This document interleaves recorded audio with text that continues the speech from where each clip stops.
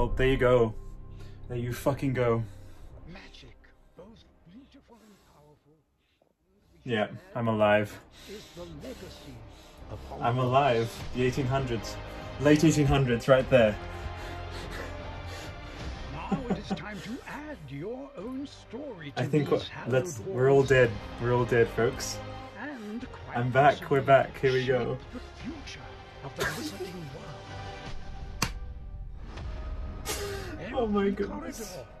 corridor, every portrait, From daydream to every reality. stone in this castle tells the Royal story Zoe, here we go. of witches, My future wizards review that I wrote. who came before.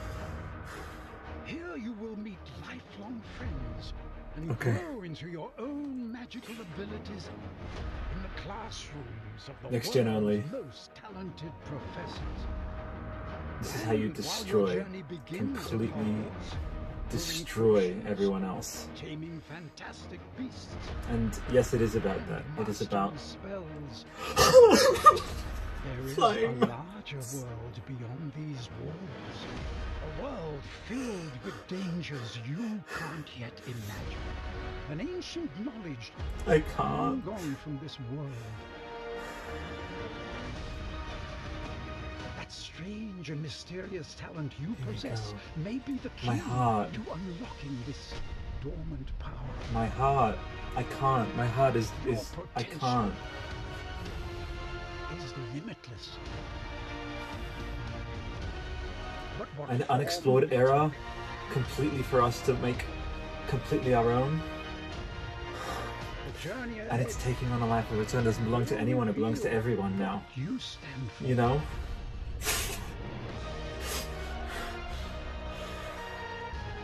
The choices you make now will define the Hogwarts legacy legacy. of Hogwarts. And I am dead and yet alive. Live the unwritten. Mwah.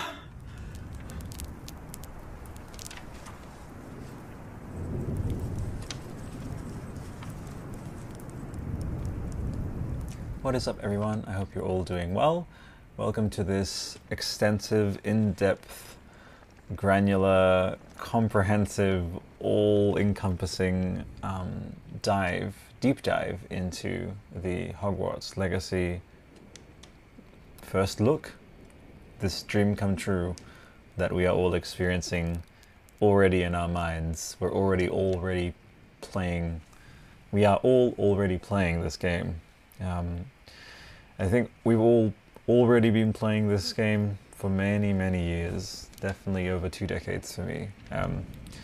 I don't have to be, I don't have to repeat myself, I suppose, from the last episode, saying that this was something that went beyond a trailer, beyond, like, the Wizarding World itself. It's, like I say, it's like, for stories like that, it is... Immersion is just, and living it is something that the Wizarding World is peerless at. Like, that is just a synonymous quality. I mean, a lot of people say that about Star Wars, but because the Wizarding World is just, the turn down a corner away in London, or peeking behind a wall in whatever country, it's like, that's how close the Wizarding World is to us. And so that makes it feel closer to us. So if you listen back to episodes 1 and 2 of this podcast, which is the Wizarding World podcast, you'll see what I mean, and how special, truly special this world is. And to discuss it at the very top. By the way, this is going to be a very super extensive, like, if you remember, I don't know if you've been following my overarching podcast, which is the Albert Kesser podcast since 2015.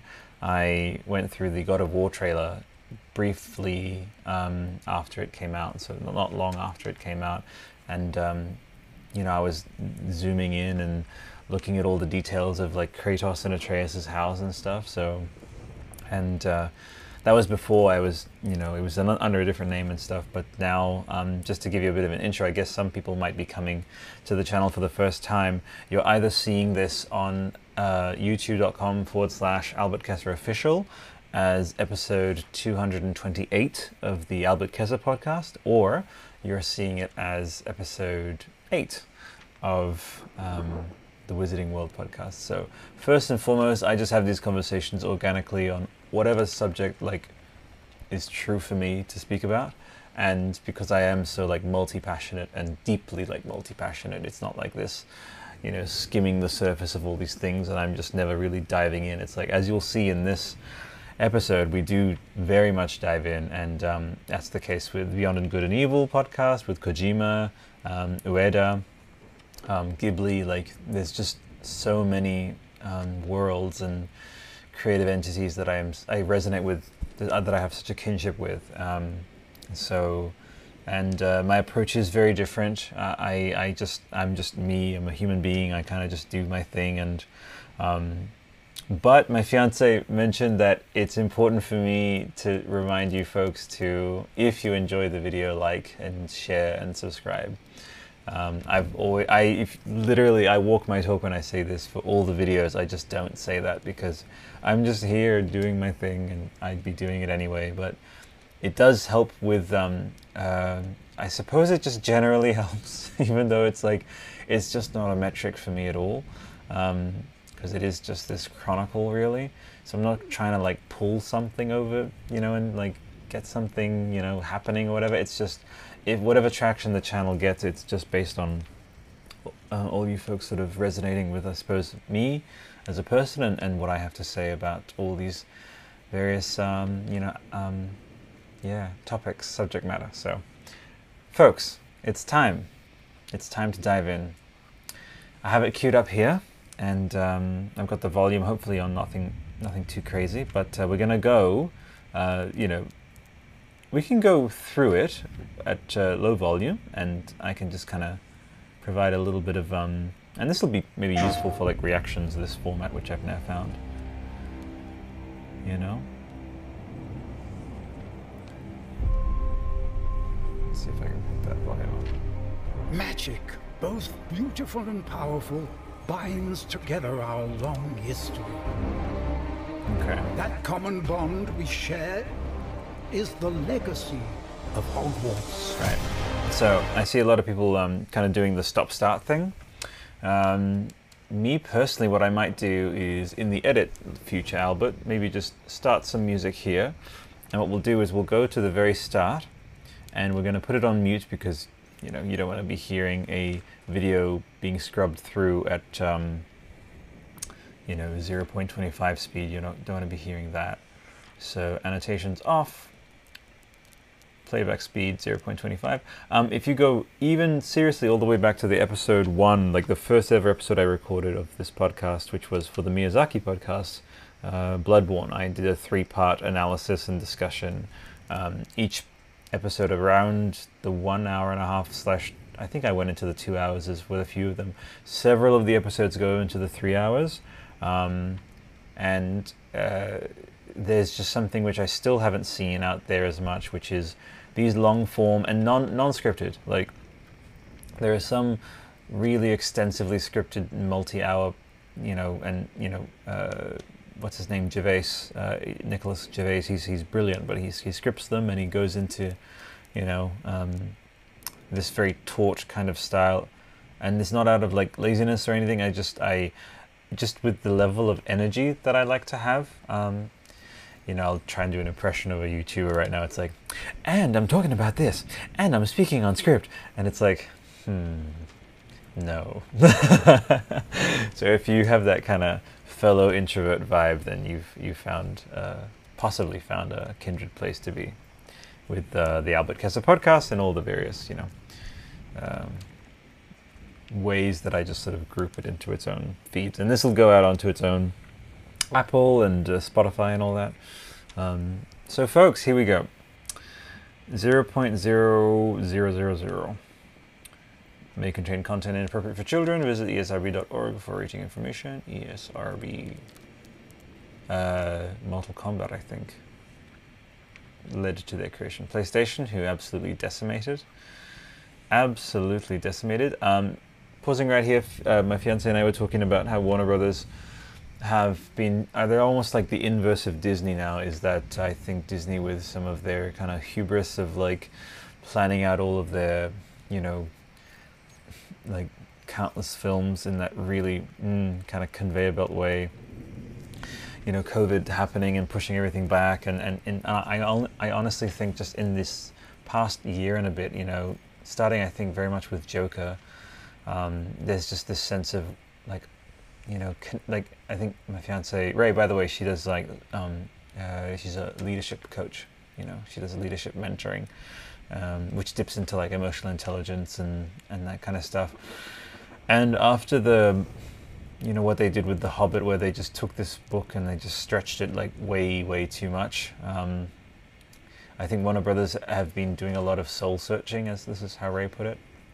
And I think the outcome of that was really, like, I think, first of all, I think Matrix 4 is going to be absolutely sublime. I think, and they haven't said it's going to be a new trilogy. Like, after the Hobbit stuff, they're really reticent for that. And that's why with Todd Phillips with the Joker, another WB, 2019, it was just, there was no discussion whatsoever of like franchising it too early or stretching the material out unnaturally. And Joker won the Oscar, so Dune also is looking beautiful. I host the Dune podcast, and we are we actually referred to Hogwarts Legacy in that analysis. We're doing a 6-part analysis of that 3-minute trailer. And depending on this one, we may even need to split this one up, because there's, we'll see. I think we'll get through it though. But WB with that as well, like, maybe even I'll just cite something even earlier for them, which is, the Arkham titles, which is, as I kind of called it in the Dune podcast, like canon adjacent, which is fully canon, but still in its own kind of, like the Grap horns, they look different from this trailer and what we see in the Fantastic Beasts films. I love both designs, I really do. And I said this, I think, in the episode 7, which is, slight representational differences, like that is fine for me, because, these stories are ostensibly being told. You can go a few different angles. You can say that they're being told by different people, and so they have just a different lens in. But then you can also have the thing of like, maybe that's a different strain of Graphorn, and maybe that's a different subspecies of troll, so there's ways to kind of massage it into canon, but it is canon. And I truly am on the polar opposite, spectrum of this. I mean, even saying her name makes me just upset. J.K. Rowling, which we'll try at least not to dwell on too much, but I saw some Twitter comments saying, like, let's really keep this foremost in the discussion, and I will. I'll do my part for that. I won't try and, like, breeze past it. So we really have gotten to a place, I think, as a people, where we just won't stand for anything resembling, she's trying to cancel an entire, like, that's fine, like, please cancel this woman because she's trying to cancel an entire, group of people, and I think there's this real strange thing, because she doesn't apply that equivalency of herself to any other group. It makes me worry about the wider and deeper aspects of, like, her psyche, which we're just seeing this kind of,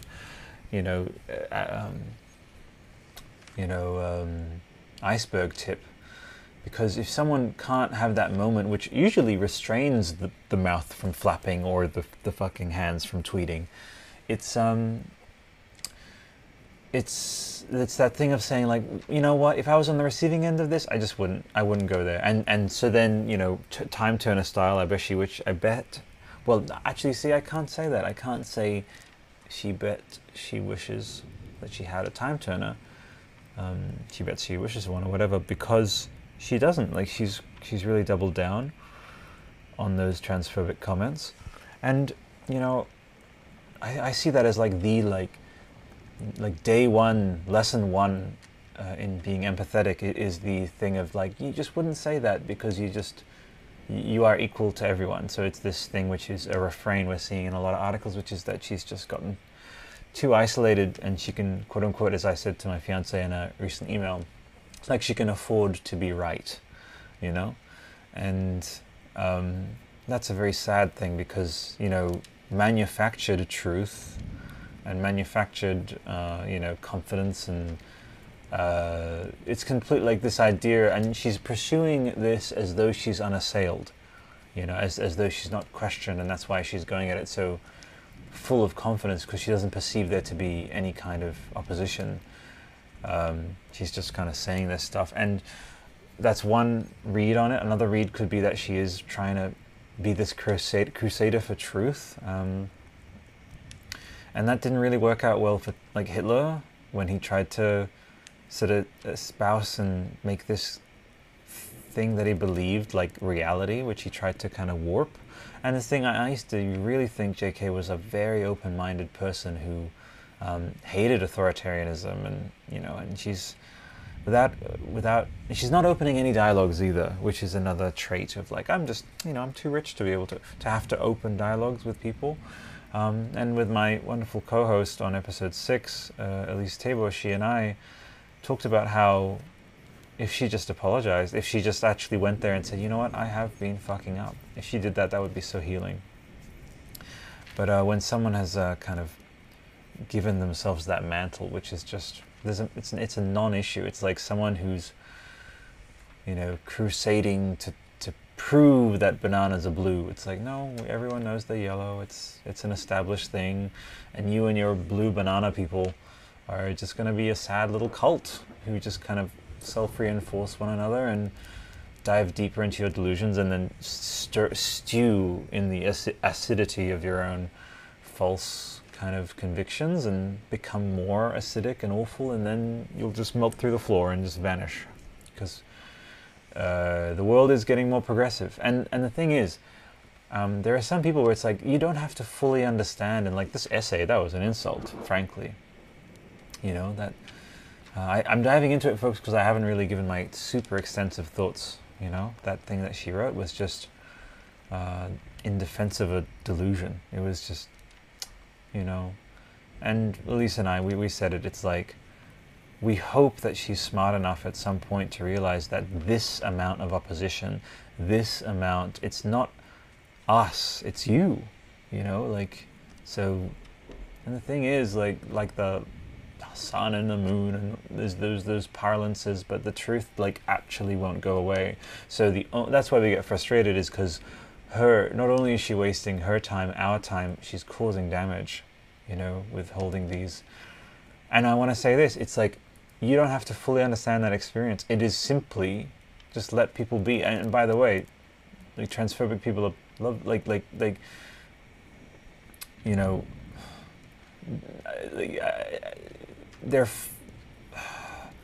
I was about to say, it's like, they're lovely deep down, like, they don't know their sin, you know, of being so blind. Like, all they would have to do is just make an empathetic connection, and then they could just, like, right themselves. So it's important not to demonize. The whole idea is to educate, you know, and trans people are lovely. Trans people are people, and, you know, it's just such a non-issue, and especially during COVID and with Black Lives Matter, like the many other things she could be drawing attention to is just, you know, it is sad. And see how it can keep going, because it is this open thing, you know, and yeah, let's leave it at that, because it is an open thing which we will follow, and I will follow it, and hopefully it but I do respect the people out there, is like, just for my own, you know, especially the trans people affected, they've just said, like, you know what, let's just cut this out. Like, I don't want to leave the door open for an apology. It's like, she's awful, and you know, she's dead to me, whatever. Like, do what you have to, and then if she apologizes, then that's the beginning of another discussion. But certainly that's a preservation method. And final thing I'll say about it, it's so JK, there's next to zero likelihood you'll see this, but remember, like, before we're anything, before we're any orientation, we're empathetic people. And especially if, just look at it on a very basic sense, is if these people aren't hurting anyone, and they're not, you know, the people that you say do these things and you conflate the two, that's as bad as conflating Islamic people with Islamic extremists and saying all Islamic people are extremists. It's just as bad. And I know you don't believe that. Like, that's one thing that I can help maybe you and other people who hold your views, like, that's a really good example because it's exactly the same thing. And if you yourself would say, yeah, no, I would, I would never say that. Like, I have many Islamic friends and I would never conflate the two. It's like, you're doing that. You're doing that in a very subtle, unconscious way, and also in very not so subtle ways. And then this kind of self-gaslighting, and then, gaslighting of the other to believe what you're saying. And I bet you think you're in some kind of like nightmare where no one's believing you and you're this beacon holder of the truth. It's like, just step back from it and say, look, you need to look at what you are saying when you say this thing of like women, and you can't exclude a portion of what is. It's like saying like, yeah, fruit.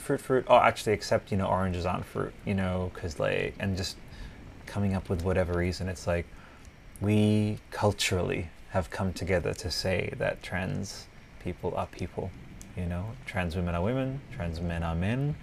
It's an accepted thing now. At one point, back in the way ancient times, we probably had different words for one another, and we just at one point collectively said, this is what this is.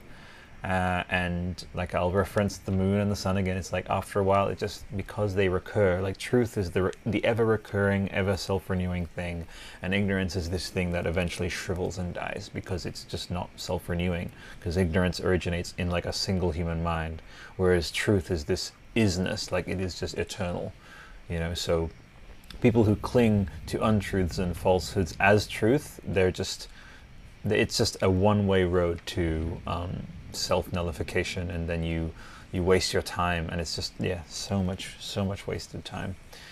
I could use that as a segue into this analysis, but it is so much more important than this analysis to really hit this home. It's like, please, any of you who agree with JK out there, just step back and don't go into the specifics. Just recognize it's like someone is saying there's something, and the implicit act of saying there's something isn't doing any harm.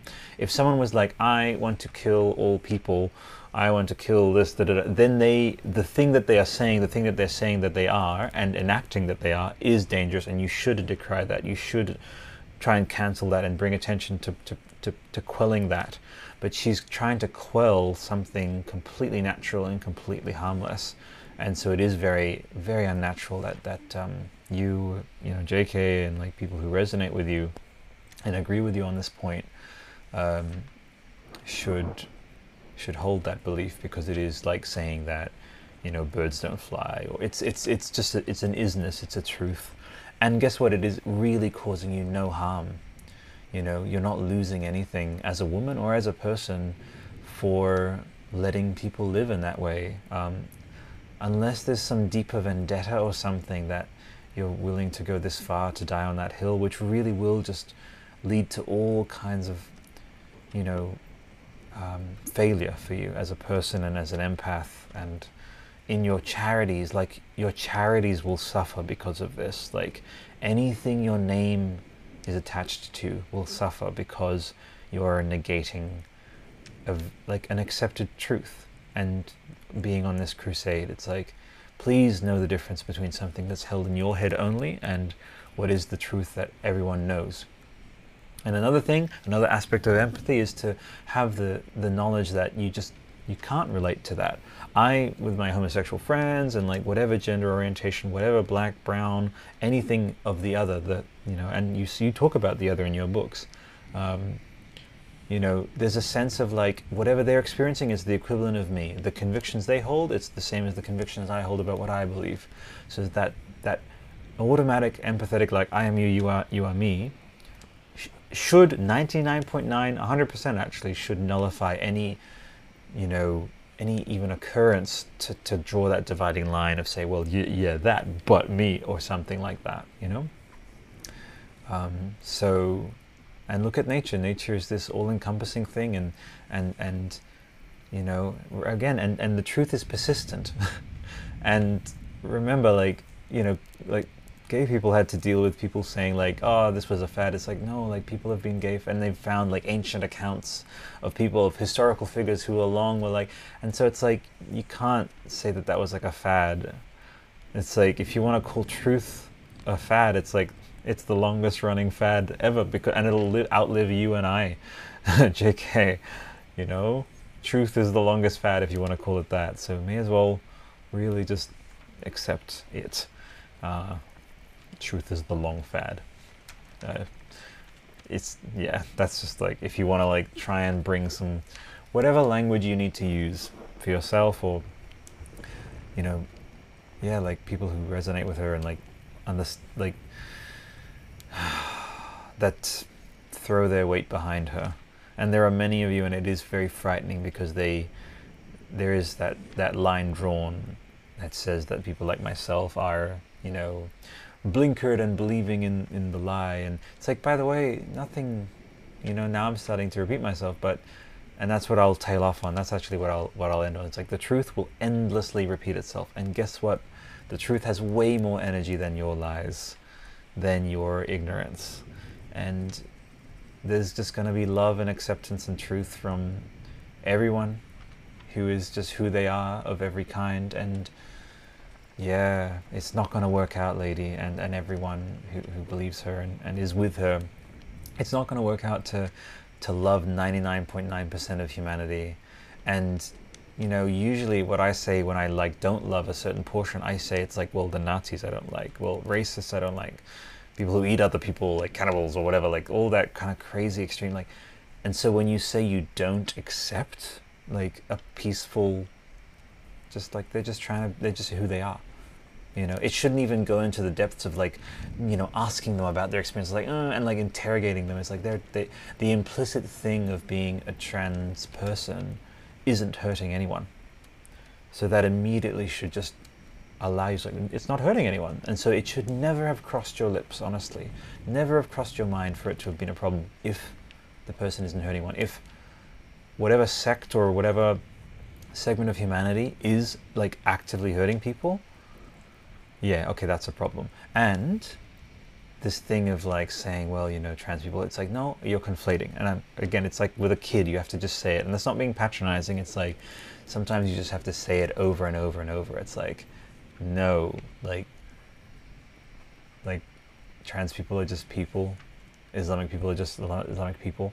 And statistically, yes, there are some extremist, violent, very violent people in all of these groups. There's very violent, you know, soft-spoken, tattooed, fucking Australian guys, you know. But it's, yeah, it's like saying everyone with tattoos is like awful, and like if that xenophobia is just, it's so not you, Joe. It's so not any of you. I know deep down, like, that you don't believe that. You don't believe that a peaceful bunch of people who are just being who they are, you know, to merit that same level of like, you know, ostracization or exile or nullification or canceling. It's like, and so as you can see, I have like an endless swath of support for my sisters, brothers, everyone in the trans community. So please just come around to what is true, and so we can all just move on. You know, speaking of moving on, I'm telling you, it's going to be a big one. I might have to add chapters or something, because, you know, folks, Warner Brothers, beautiful, open-minded, lovely, accepting, and they have now taken the mantle. The Warner Bros, the Wizarding Bros, if you want to go WB that way. They are the bros. They are now taking this thing from this person who just has issues to sort out. We all wish her well in coming around to the truth and that big, beautiful public apology. Because this, again, you know, however late, I mean, obviously sooner is better, to be able to just say, yeah, bananas are yellow, because you're weeding us out by trying to say that they're not.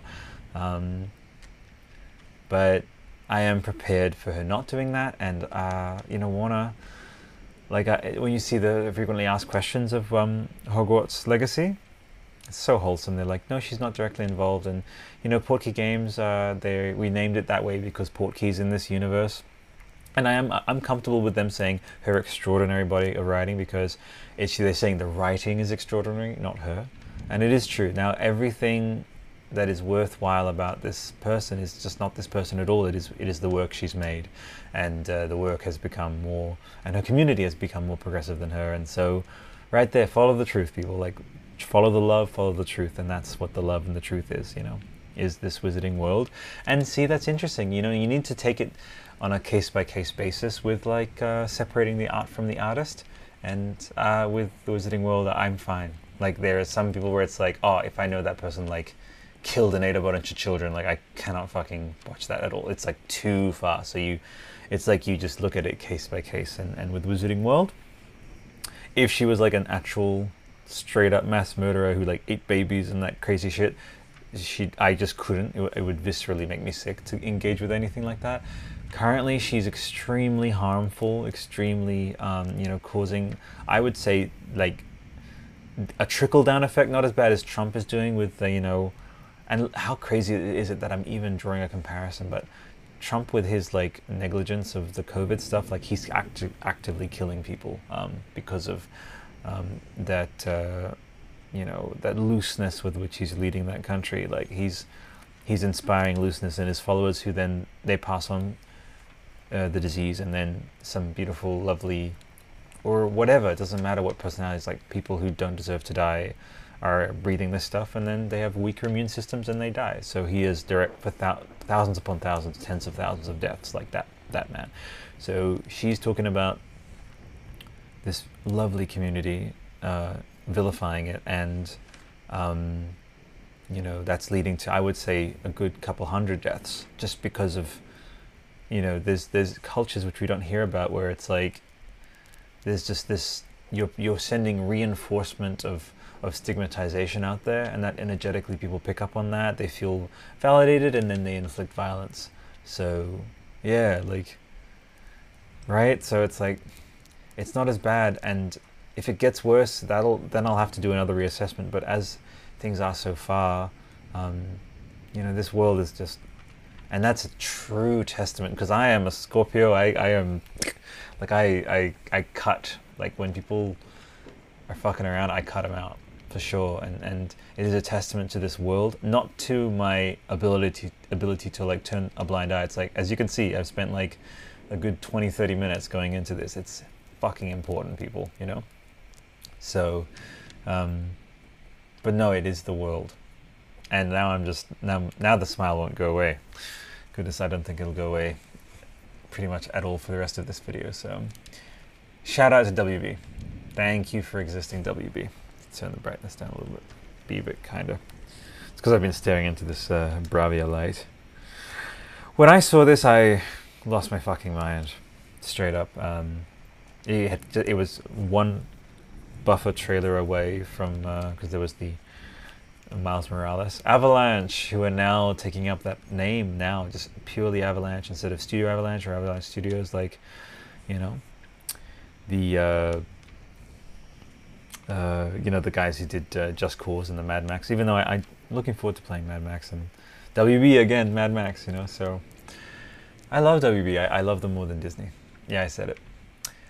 So this lovely carriage here. Now, I can give you some history about me very quickly.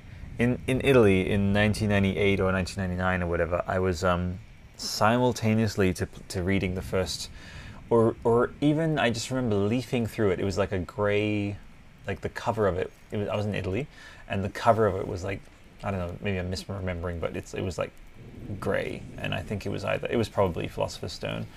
And I just read a couple of words, just the first few words. I remember it clear as day though, and it was at my aunt's house, who sadly we haven't been able to patch things up so far. So all of you with big Italian families that talk to each other, give them a big hug from me, because stuff happened with mine where, yeah, don't have that connection. So family's lovely.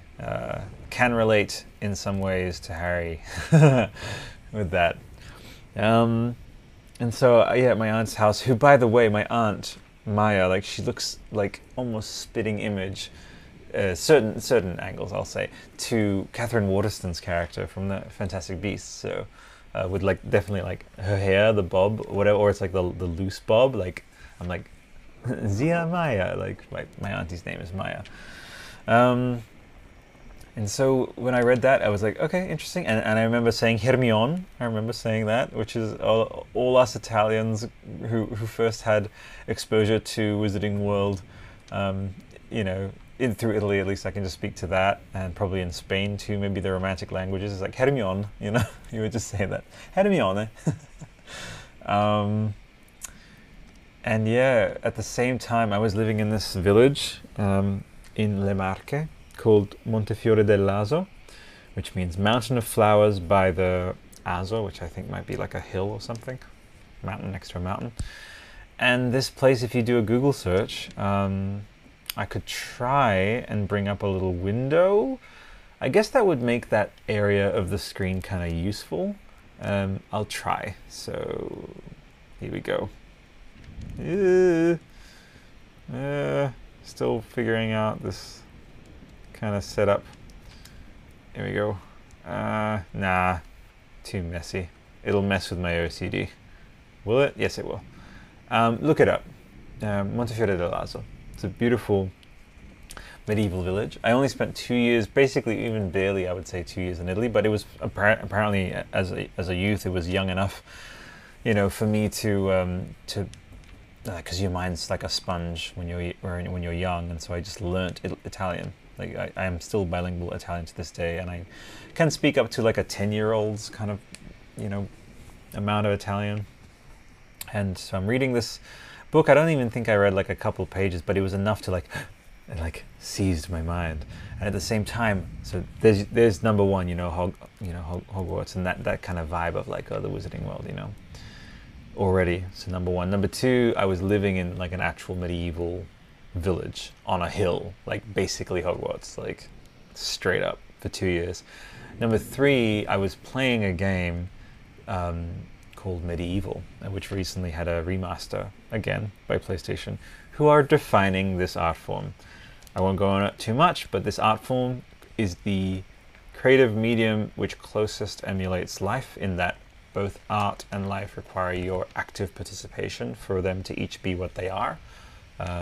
That's what you call a refrain. I've said that probably about 1,000 times across all these podcasts. That is the power of interactive storytelling, because it deepens empathy, because you step into this role, and when you wake up in the morning, you can't just lie there. Like it's passive. You have to get up, you have to brush your teeth, you have to make these choices, make decisions, and only gaming taps into that. You know, with everything else, you just hit a play button and you sort of sit back. So PlayStation are defining this art form. I'll say it a third time. PlayStation are defining the interactive art form by far, followed by Nintendo, and then followed very, very far behind by Microsoft, which, please, Elden Ring in 5 days at the Tokyo Game Show. So I'm this trifecta of medieval fantasy, incredible, because as a kid, you know, you have that imagination. And in Italy, we actually have La Sagra delle Salsicce, which is the festival of sausages, and the La Sagra delle Castagne, which is the festival of, you know, chestnuts. And so this idea of, you know, and this feeds into what eventually would be my experience reading Goblet of Fire, which is I think there's a description of like a night market there with the Quidditch World Cup. And yeah, I'm, you know, look at this face, I'm just remembering now, is in our earliest kind of moments of encountering, you know, a subject matter, it's like it imprints, you know how like young like animals like imprint on like a mother or whatever. Like when we're kids and we come across the first instance of a thing, then forever afterwards, like coming across that thing in different instances will always remind us of the first time we encountered that. So at like, you know, the Great Hall, like I just remember in my mind's eye, not only we went to school, look it up, I'm not kidding, in Italy, when you're a kid, I don't know if it's the same now, probably not, but I was part of that generation where it's asilo, which is basically just above kindergarten, and kids wear robes, like black robes, like Harry Potter in Italy. Like look it up, with the collar and everything. So it's tied in inextricably. So with the Wizarding World for me. And yeah, so yeah. Oh, now I'm just reminiscing. Excuse me, I kind of went there. But yeah, this thing was just this. You know, it just kind of appeared in my life as a kid, and it defined my ideas of coziness, of adventure, and we had this thing in Italy called la befana, which is la strega, which is this benign figure, which is in folklore, it's a good witch who brings kids presents. And I have had some friends, Laura and Mario, who lived next door to me and my sister, and they were good. They were and still are good friends of mine who lived in like an adjacent. Because again, it's just all medieval houses, and maybe that got built up in the like 1700s or whatever. But the foundations are just purely medieval, and sort of our neighbors there, they had an owl just like this one. And we remember when we would go out as kids, and this is a thing in Italy, is kids in the Mediterranean, or in Italy at least, as when I remember it, maybe things have changed, is they would just go out at night, like it's very different to here in Australia. It's like, right now it's 8:23, we would be out at night getting ice cream and just like going on the swing and stuff like that. And so cobblestones, like night, like it wasn't just me encountering it out of like nowhere. It was just this thing that built on what I was experiencing at the time. So they had an owl. I'm sure of it. My sister and I were convinced that we had that Mario and Laura had an owl up there, and with like cobblestones and medieval buildings and stuff. So my earliest conceptions were kind of shaped by this, of that. And yeah, owls, Montefiore, like one and the same. And there are scenes of Harry sneaking around in this ancient medieval place. A lot of this, by the way, I'm kind of riffing it for the first time. This kind of just sort of spills out. I'm making these connections live with you. At night in Montefiore, and it's not just like trying to like throw connections together to like make the story juicier. Like, this is legitimate stuff. We had in medieval, there is a place called the Hall of Heroes, and in the game is Il Salone degli Eroi, which is the Hall of Heroes. And there were like goblets and this like, and weapons and whatever. If you go into the Hall of Heroes in medieval, the original, I'm assuming the remake, I haven't seen the Hall of Heroes scenes in the remake, but there's a grand hall, kind of Hogwartsy kind of feel, Hogwartsy kind of feel, and I still remember almost the layout. Like, I could close my eyes and walk you through this mansion. We don't have access to it anymore, even though it was like our like blood right to keep it, and like that'll go into too much personal stuff to dive into why we don't have our ancestral mansion anymore. But maybe another time on another show. You could go in, and it had like a spiral staircase. It had like, I lived in like a mini Hogwarts, basically. It had a library downstairs.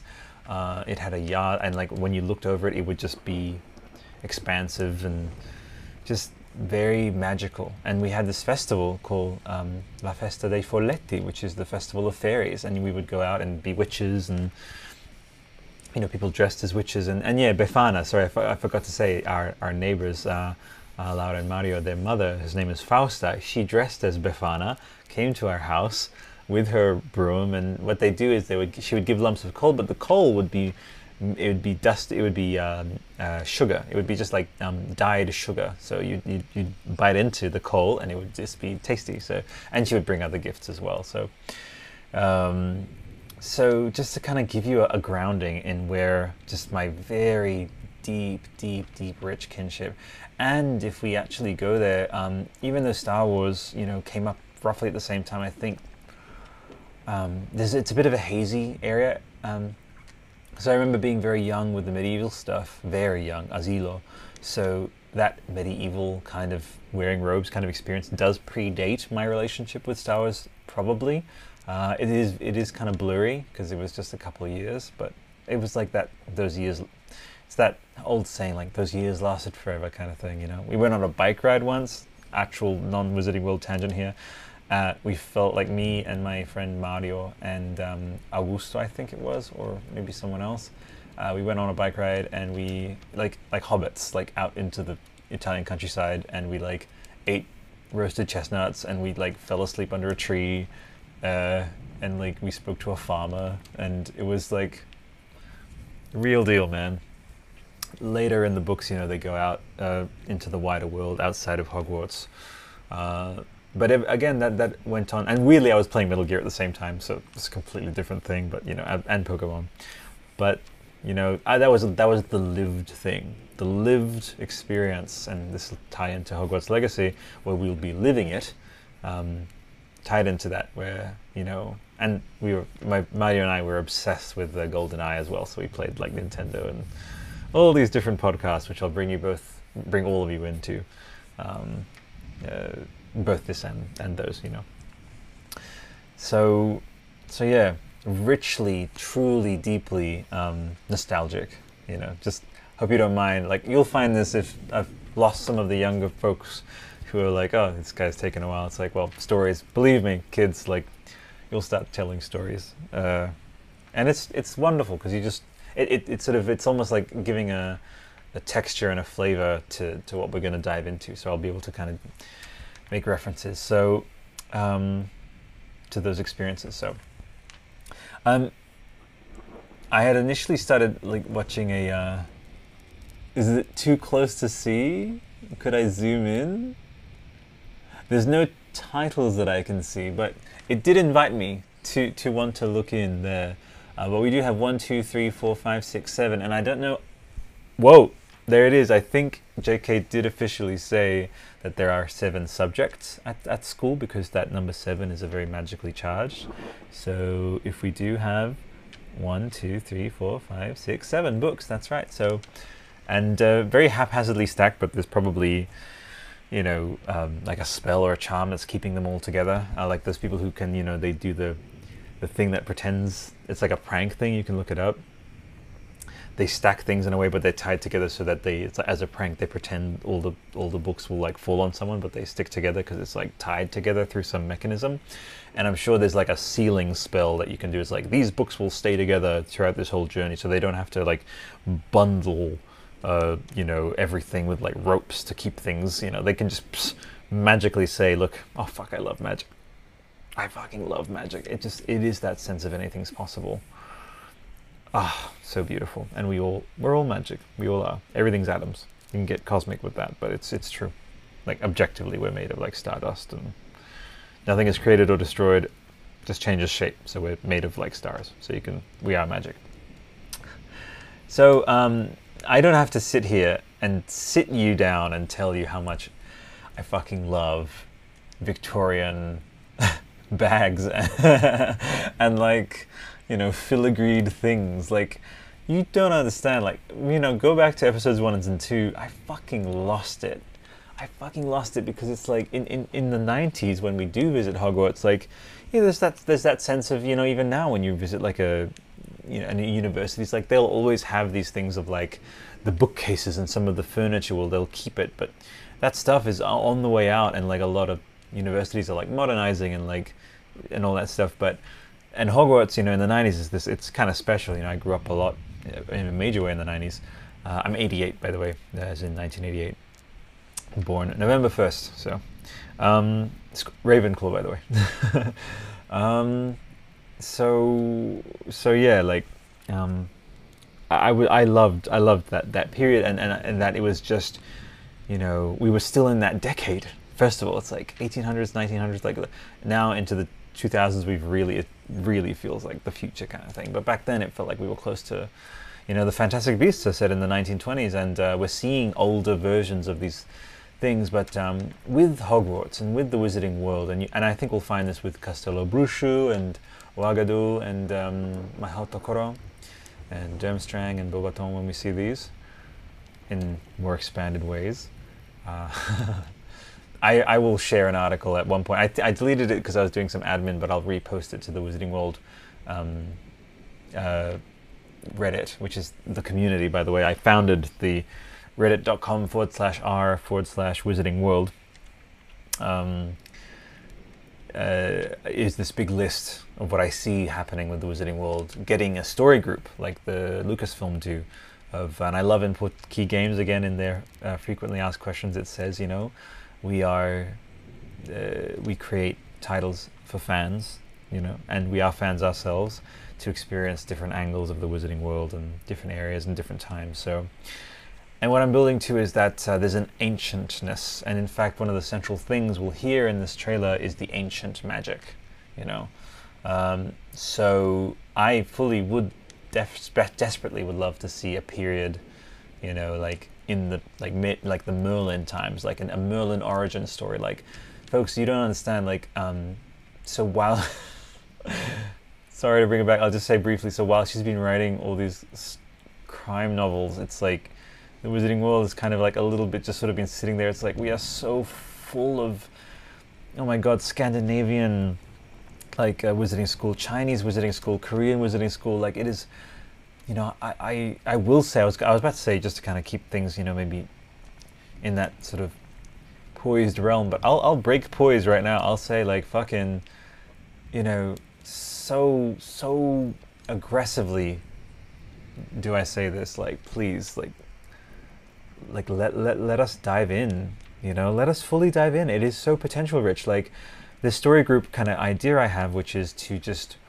you know, look at the world, look at the regions of the world and say, okay, so I want a South American, you know, Wizarding World team to write stories about Castelo Bruxo and like flesh that out authentically to that culture with authors from that culture, you know, not this thing which he did with the Skinwalkers and stuff and like her understanding. Like, no, get some Native American writers, like a Native American Wizarding World writing group to flesh out and write books for Ilvermorny starring Native Americans, you know. The same with Japan, native, you know what I mean?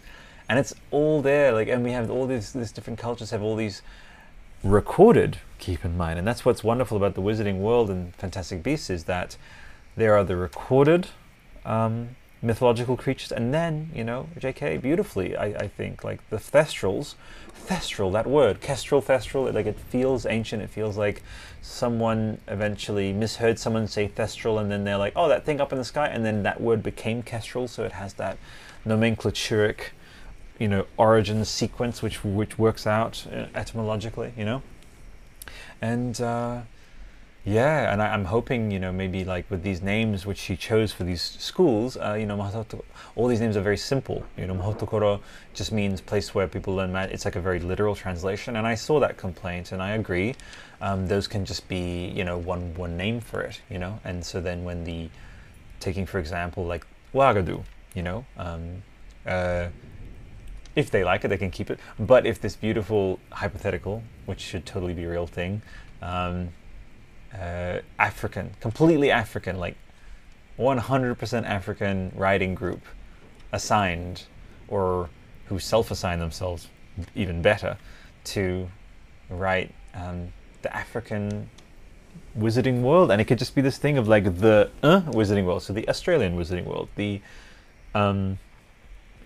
Scandinavian Wizarding World, the you know, yeah, and again, it doesn't have to be crazily subdivided. I do respect the idea of there being the grand wizarding schools, and that's cool. That simplifies things.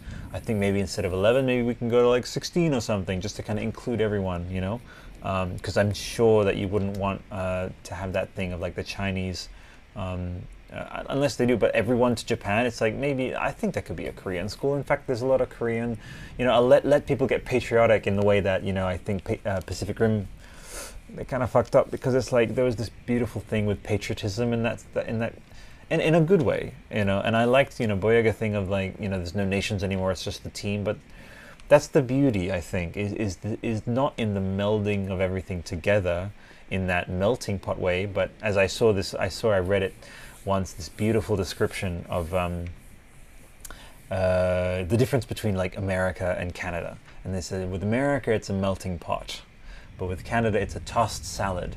So like the pieces are distinct, still mixed together, but distinct in a way where it's like, oh, that's cool. And they kind of, you know, it's like, that'll be really lovely. But again, I think there's, you know, ethno-theorists are saying that like we're just going to be, everyone's going to be brown in 100 years. And I'm like, fuck yeah, that's so great. Everyone mixed together. So good. But yeah, I think that'll be, I know that might seem contradictory, but these things will always be written, you know, and I would love, for example, to see it's like in a 200 years time, it's like a Blasian, like a black Asian man or woman or whatever, non-binary, blah, whatever. is like celebrating their Japanese culture and like looking at their Japanese heritage, and like it's still preserved, but like it rolls with the times, you know. And that ties me back to Hogwarts. So it's like this thing of they preserve this this institute and these ways for Harry Potter to see in this medieval way. They don't modernize for the 90s. To all my peeps who schooled in the 90s, like 90s schools, kind of drab looking, you know. So believe me, when we were all reading this and reading like a school can be like this, columns, and it's just, it immediately inspires wonder. Like filigreed, it's that same thing of when you were watching Disney, watching you know, Beauty and the Beast, you know. And it's great that, you know, Emma Watson with playing Belle eventually in the Disney, you know. Yeah, you know, I just like different interpretations. I liked the new Mulan unto itself, you know. I do prefer the animated, and just as I do prefer the animateds for pretty much everything that Disney have done. But, you know, the Aladdin had some great points, and it's fun, it's lovely, you know. Unto itself. Again, not really problematic for me for those. So, wow, we're in a little bit of tangent territory. But yeah, anyway, yeah, so the, really drab. So when we're reading this, it's like, are you kidding me? It's like, and then to be sorted into houses, like, remember, like, I'm 32 in a couple months, still the same level of wonder, still the same level of joy, and like, you know, that it's just something about that reverence towards the old. I think there's an implicit, maybe there's a psychology thing here, but it's like, wow, you're still, like, you've survived all this time. That's why we marvel at like statuary and marvel at like temples and stuff. It's like, you're still here. That's magic, you know? And to tie it up, maybe you can roll your eyes, but like the idea of preserving. So these books and stuff, like they're being preserved in their state, like they don't go anywhere. Like they don't flop around because it's like magic. And that idea of magic preserving something, and us looking to magic, and magic. Also, the magic is also tied with the past, because a lot of people say, oh, the past was more magical, and before technology, before I grew up, all these things. And I see that, and but the thing is, what's wonderful is that no age of us, no age version of you is ever gone. So you still have your literal 1-year-old self, 2-year-old self, everything up till whatever age you are. You have each of them inside you, completely still alive, beautiful, ready to just like, you can commune with them, show them things, and they can like laugh and come alive, and that's what the Wizarding World does a lot. And for me, and I'm sure for many millions, probably even a billion, I would say a good billion people have heard of Harry Potter. I'll just say that. And I'm getting to be more comfortable with saying Harry Potter now. I used to just be like, Wizarding World hardcore, let's get over it. It's like, you can't forget your origins, and if people say Wizarding World or Harry Potter, that's fine. Or the Wizarding World of Harry Potter. Happy to move away from Wizarding World of J.K. Rowling, happy to move away from that. Lady, you know what to do. I believe in you. So, that is kind of like a profile almost of what is magical about this idea of like the past, and the magic still being there for us to access, and the older ways and the older buildings, like we can still go there, and that's what is a bit meta, because we can go into these older experiences of us as younger people, you know, which is, you know, in terms of time, it's like you go into the past, you know, and it's an older time, but you were younger, so it's like, you know, time's a construct, obviously, but it's like, there's something so rich and timeless about that desire to re-immerse into magic. And the old setting really, where it really fits, like psychologically, symbolically, that idea of like a big, beautiful castle. You know, this is a pretty granular, in-depth sort of breakdown of why. It may be the stuff of kind of thesis here, not smoke blowing, it's just like I'm going into that level of breaking down the subject matter. But yeah, like that's beautiful. And it wouldn't have worked if she had set the Wizarding World in some like super stark, modern place. Like that would have, you know, I don't think it would have. So it was very organically, it came together very organically, I think. Even though there's that thing of, I think, Wizarding School, there was something already with that, but she by far and away. And just the writing, forget the writer, just the writing and the conceptualization, it is just beyond Star Wars for me. It's beyond Tolkien, I think, also. Tolkien is the scholarly grandfather of high fantasy, who I love in an entirely different sense. Like, literally it feels like history, more like fantasy. you know, Tolkien is just a separate, you know. And so maybe I'll walk that back a bit and say, like, they're not comparable. But in terms of that immersion, again, you know, Tolkien talks about a time that was, whereas Wizarding World, I could, if I had a spell, like, flick, again, I could lift this cushion, dive into a portal to a wizarding space, because that's how things, like, they can get a painting and then, you know, and then open and it's a portal, like just like how in, you know, Pan's Labyrinth, she draws the thing and then it becomes, she can push it, you know, with the chalk magic, you know. And there's definitely not as much of this kind of actual, like, archetypical but also expanded kind of magic in, like, the likes of Star Wars, where it is just kind of Jedi stuff, which is cool in its own way, and, you know, tapping into chi as well, which Mulan touched on, which is all just it's almost like it's contained. I think someone could probably speak about this, you know, with more knowledge. But, like, the Force is like a spell, or like 5 spells in the Wizarding World, which is, you know, Wingardium Leviosa to bring Accio to bring objects to you, Legilimens, read minds. Like, it's like you're covered with all of the Force by, like, maybe 5 or 6 spells, and then everything else is just a spell waiting to be learned, you know.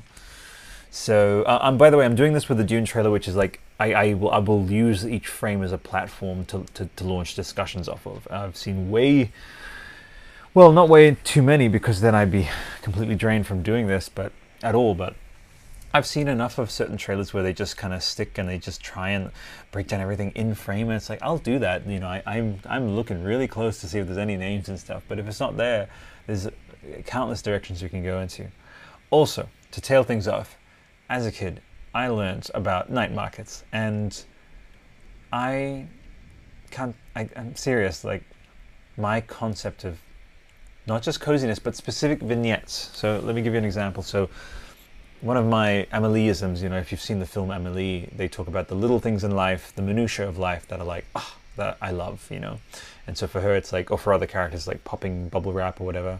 For me, being at night when it's raining outside and there are pine trees and there's a lamp or a lantern preferably, and that lantern is casting, like, beautiful lamplight, that's like coziness for me. And guess where I first, obviously Italy was part of that, and like medieval, playing that game. But in Harry Potter, when they're talking about, like, oh yeah, and they approach the school at night, which you can see at the, you know, in the film and in the book. But, you know, I think the Wizarding, for some reason, the Wizarding World Cup, when it talks about, like, I just have it, it's the most vivid example. It's the one that just sort of comes. It's like, you know, night markets and, like, lanterns lighting up trees and tents and people, revelry, that kind of thing. Beautiful. So as you can see here, these lamps, it's like lamplit bookshelves. Come on, we're fucking dead already. Like, we're the death that happened here just from this opening frame. Like, I died completely out of just joy. What a beautiful. And there's your companion there, definitely. And just to kind of do a bit of launching off here, you know, it's like, so if there's a non-standard you know, thing where I hope actually that we actually begin at the beginning, you know, when you're a kid and you get your letter, and it's like you're walking around, like, in the same way as in The Last of Us, you're sort of walking around Sarah's room. We walk around our room, we get our letter, and we, like, with our family, and like Fallout style, like, our family is, you know, matched to our chosen everything, like race, appearance, all that stuff. And so, and a beautiful scene, a truly wonderful scene would be to be with your family before we even, I mean, maybe that's asking for too much, but to have that scene of like, oh honey, your letter's here, you know, off you go, and like that intro cinematic of you in your room getting the letter, like it might be a Muggle thing, possibly, but who knows? I can't make too many assumptions, but the protagonist in the revealed information, this isn't a spoiler, is it's like you have this ability to wield ancient magic. So I'm not excluding Muggle-borns at all, I'm not excluding anything borns, but just the riff that I just got just then, I mean, you could definitely do like it's a, you know, Muggle Muggle-born wizard.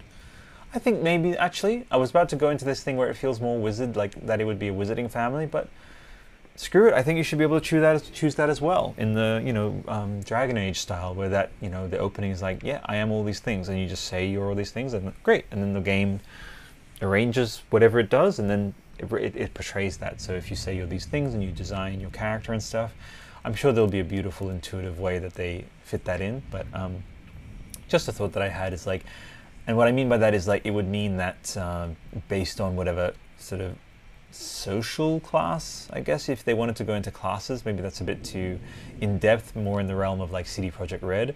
But all that I guess I'm saying is that this could, this carriage scene, for example, could change a little bit, like the contents of the carriage, and in place of, I think at the very least, in place of the owl, we would have whatever choice of pet that we have, who would just be there in place of the owl. So even this opening scene, I could see us, customizing it. So yeah, stunning. And I mean, this symbol here, I don't think it's like a Ravenclaw symbol, but off she goes. Beautiful animation. Shout out to the Guardians of Ga'Hoole. Ga'Hoole podcast coming, and I am serious. I love that series. Beautiful image. Absolutely beautiful.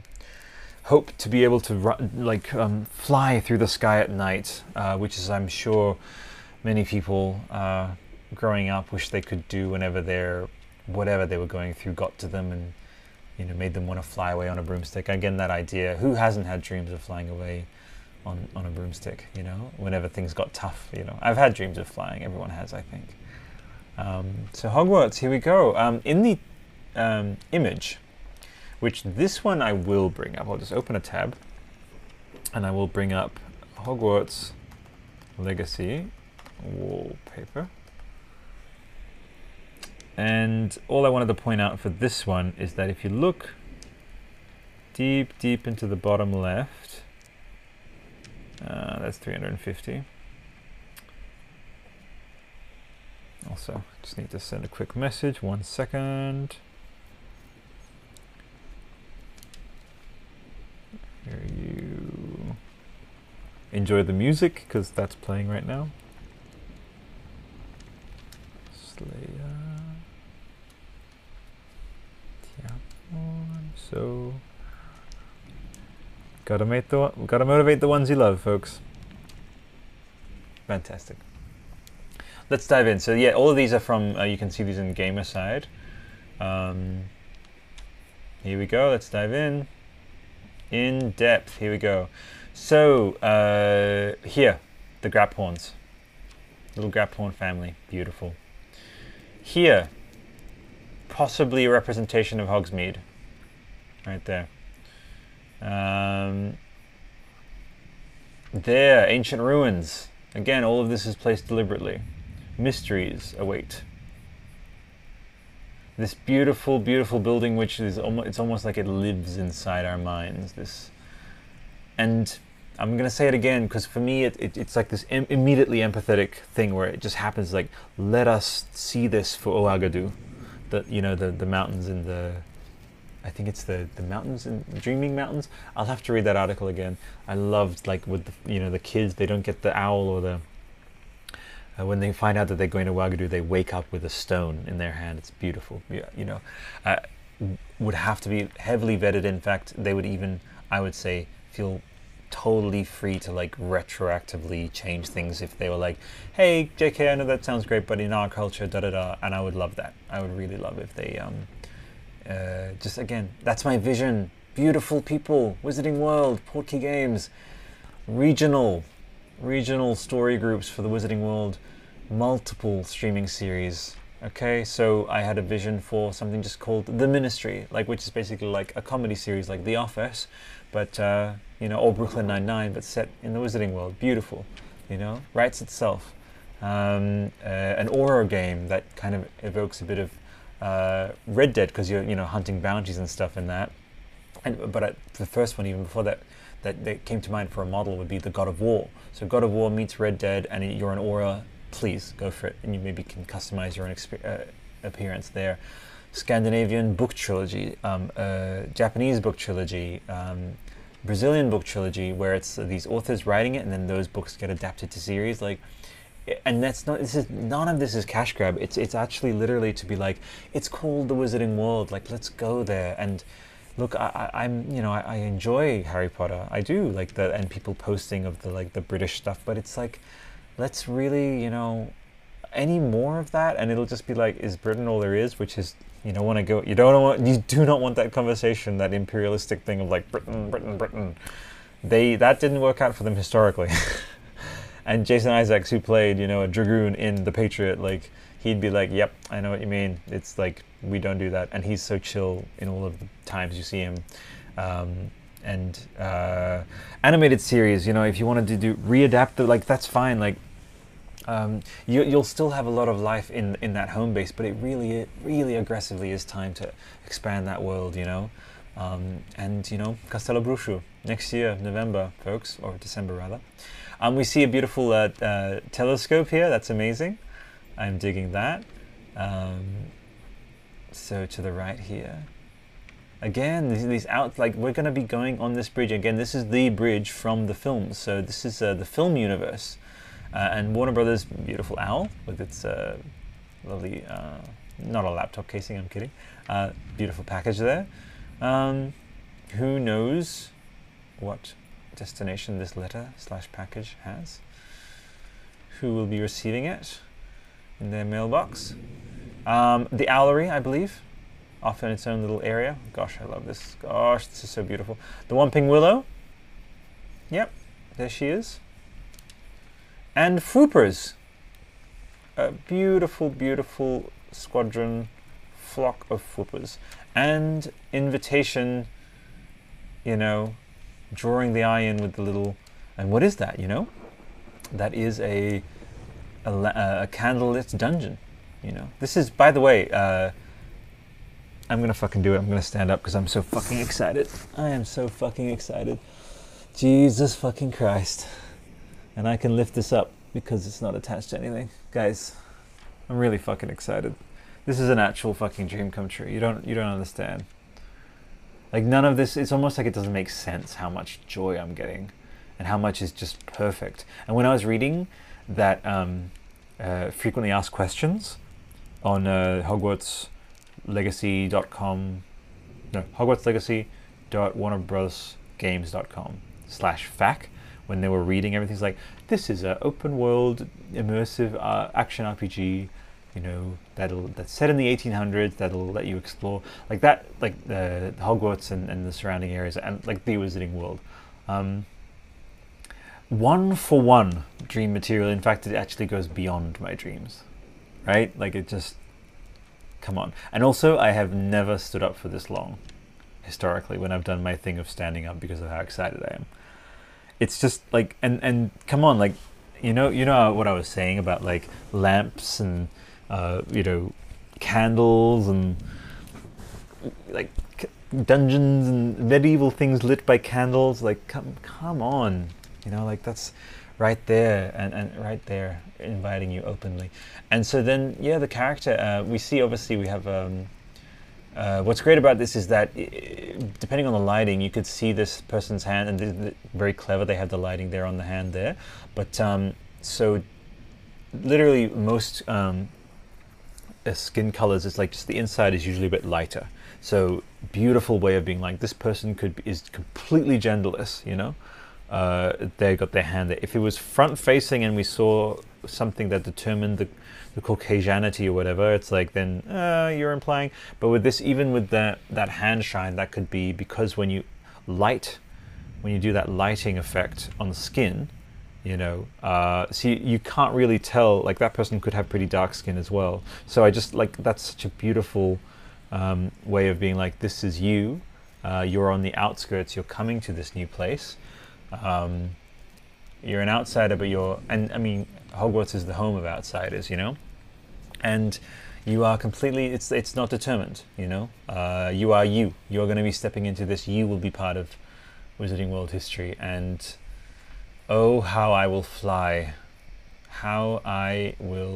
folks, above Hogwarts for hours. I'm talking hours. I will be flying seeing how far around Hogwarts I can go on that hippogriff, which is truly dream come true material. Beautiful telescope there, I think I pointed out before. Scotland. God, I love Scotland. Scottish ancestry, by the way. My beard grows up. It grows out red. Beautiful castle ruins here again. The implication being like we are very much going to be going everywhere, and I'll go this far. You know, will we go there? Is it going to be like straight up Breath of the Wild style? But you know, DLCs and sorry, I'm doing that so much, but I just want to go some medieval map. Okay, so look at this. I grew up with this. God damn it, people. Oh, I grew up with this in Italy. This, okay? Come on, open up, open the image. Come on. I'm going to stand up and I'll look at, and I do things in 3, so there's going to be a 3rd time. Fucking fuck. Like, look. The same palette, the same, like, fog, you know? Like, and the pumpkin fields and everything, like, and I'm not kidding, like, that's the castle, you know, that's the Hall of Heroes, you know, and like the rickety bridge right there, you know, like, not kidding, folks. And if anyone else out there had the same experience, it's like, there you go, okay? Ah. God fucking damn it, I'm so fucking excited. Oh, goodness me. Goodness fucking me. And yeah, I swear, I was in the army, but also, like, fuck it, like, I can't, like, and I don't use it as a crutch. I have to. When it gets to that level of joy, it's like, game over, folks. Fuck me. And thank you. Ooh, Jesus. That's my 3rd one. And my 3rd and final one. This is just straight up, literally to Warner Brothers and to Porky Games. Is I've sent you a few messages from a few different accounts, and I said it straight up. Like, on any other year as well, this would have just been fucking life-changing and beautiful. And again, there are worse problems in the world, and there's stuff that deserves our hype and love and all this stuff more. You know, people in need and stuff. That's true, and we need to think about that. I always pre-frame any moment of just extreme gratitude towards art and entertainment with the idea it's like we could be better to each other in the real world. And what's beautiful though is that stretching back into our history is like art and entertainment has informed who we are as people, and Wizarding World by far and away has made better people out of, if they hadn't encountered the Wizarding World, wouldn't have been as open-minded and as accepting and as full of wonder. And I'm sure there are so many, shout out to the millions of Wizarding World parents who are raising their kids right to be kind and accepting, like the young kids from the Potter novels and stuff.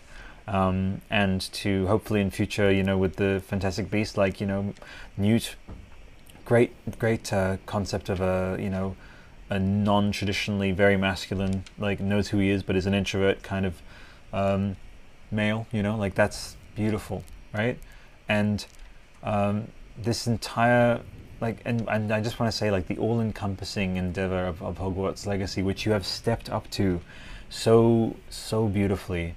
It honors everything I just said about those 2 series, and it is, I'm going to say it, like, quintessential Wizarding World. Like, you're going, as I said, like, when I talked earlier about magic, and how magic, like, that's a perfect era to set it in. It's in touch enough with its medieval past that it just feels like 100% authentic, you know. And it does this beautiful thing of, you know, not having to be like, oh well, if it doesn't have Hermione or Ron or whatever, then it's not Wizarding World. It's like, no, it's just the world. That's one thing I'll always agree with, is the idea that you have the word world in there, you know, and you are creating a beautiful, stunning something that will be like not just a world of a game, but a world of like memory and like cherished memories that people are going to have from this.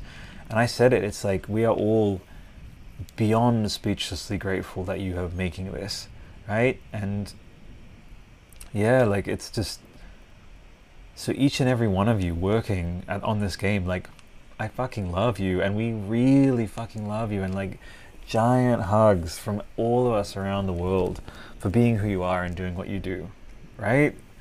The longest that I've ever stood on my bed for anything, by far and away. Testament to all of you. Okay, and you are the #1 reveal of that whole presentation with PlayStation, and I'm a lifelong Final Fantasy person, and I love God of War. I've spoke with Danielle Basutti from God of War, who plays Freya, you know, and even she would be like, this is something else, because, you know, God of War, most of its history in another genre. With this, from book 1, from instance 1, it was just about deepening empathy and nurturing a relationship with magic, and like I said earlier, like, this medium is inherently, you know, in the isness of what it is, in the quiddity of what it is. Look up the word quiddity, you'll love it. It means the isness of something. This world is about magic, and it is about, yeah, I mean, it's so human. It's so much more like human, and about, like, directly addresses so many things which are, like, some series kind of just sort of dance around or keep strictly just in that mythological overarching sense. With Harry Potter and with Wizarding World, there's some direct dialogues about being open-minded and being accepting, and so, and as I said, with this medium, it's like it is the most lifelike of all the mediums. So you're operating with this immensely, like, empathy deepening series in the most empathy deepening possible medium, which is that, like, yeah, you know, just like life, games require active participation, like film and, you know, music and series, like they're passive. So I said this earlier, and I'll say it a billion more times if I have to, you know. So all that I have to say is that I have nothing else to say but thank you, I guess you could say. So, goodness me, Avalanche, please, and take all the time you need, you know, and just love from all of us, always. Okay, well, there you go. The joy is real, folks. The joy is fucking real. Let's crack on. Let's crack on. Here we go. This beautiful place. So, this is what launched me off. And one thing you actually can't see in that big is the Quidditch pitch, which is right here. You know, that's the Quidditch pitch right there. Stunning. Absolutely stunning. So let's bring up the old image. I will maybe flick between them in the history, you know. But yeah, the Quidditch pitch, it's just sort of hidden a little bit, I think, you know. How do I zoom out? There we go. It would sort of be here usually, yeah, in the image. But for whatever reason, that, oh, actually, was that it? No, that's okay. No worries at all. Yeah, okay, I'll keep them both up. I gotta. Look at that. Flick, flick, flick, flick. Come on! Also, I need to bring up the Reddit to show you something. So the reddit.com/r/Harry Potter game, which is the community actually has decided to stay on Harry Potter game. I agree. It's very easy to find, you know, and it will be known as the Harry Potter game. I had some questions initially, but, you know, about it, but I'm good with it now. So let's bring up, please let me find it very quickly so we can, there we go. Shout out to Fearless Ladder, Night Edit, for the official key art. Okay, this is the Night Edit, folks. Ah, and in the comments below, which I'll read for you, look at that. Look at that. Perfect. Ah, Graphorns are asleep, and you're out causing mischief. Love it. Stunning. Foopas are, I'll pretend that they're heading in. Nice signature, well done. Well done, my friend. This is absolutely stunning, and there's the owl there. Absolutely beautiful. Absolutely stunning. So let's go. Let's flick between the two. Tuk, tuk, tuk. Turning the light on, turning the light off. Light on, light off. Beautiful. Oh, so stunning. Thank you so much, my friend. Maybe if I'm logged in, I can just tell you that I'm speaking about you. Visiting podcast. It's almost like a stream, this one. Oh, if I can remember my password, which, you know what, maybe I'll just like start saving my passwords. So there we go. So this person officially gets a shout out. Hey, you are live on the User Wizarding podcast right now. I am telling our wonderful listeners and viewers about how incredible you are and how awesome this art is. Avalanche should hire you.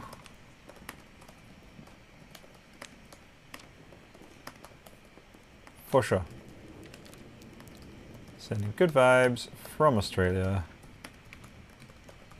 Albert. That's me.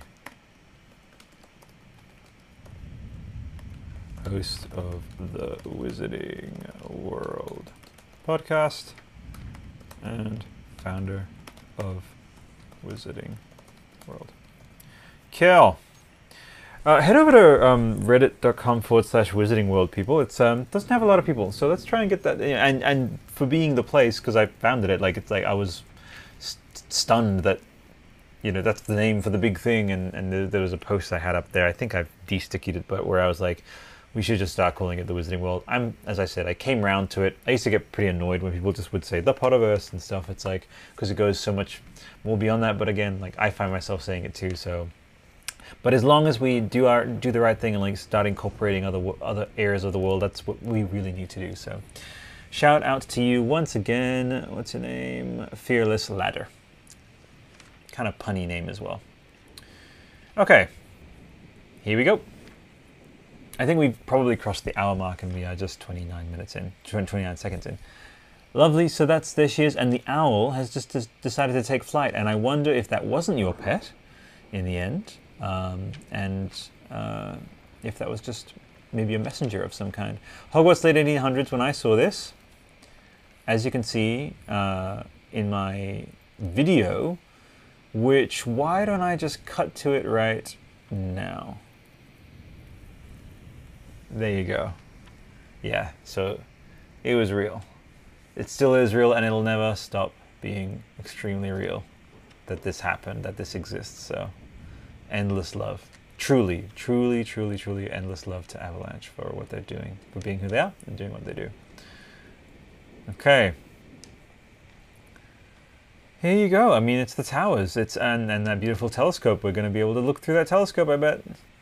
Look at this. Look at the cozy little students who are like, you know who's in here? Because you're a late arrival.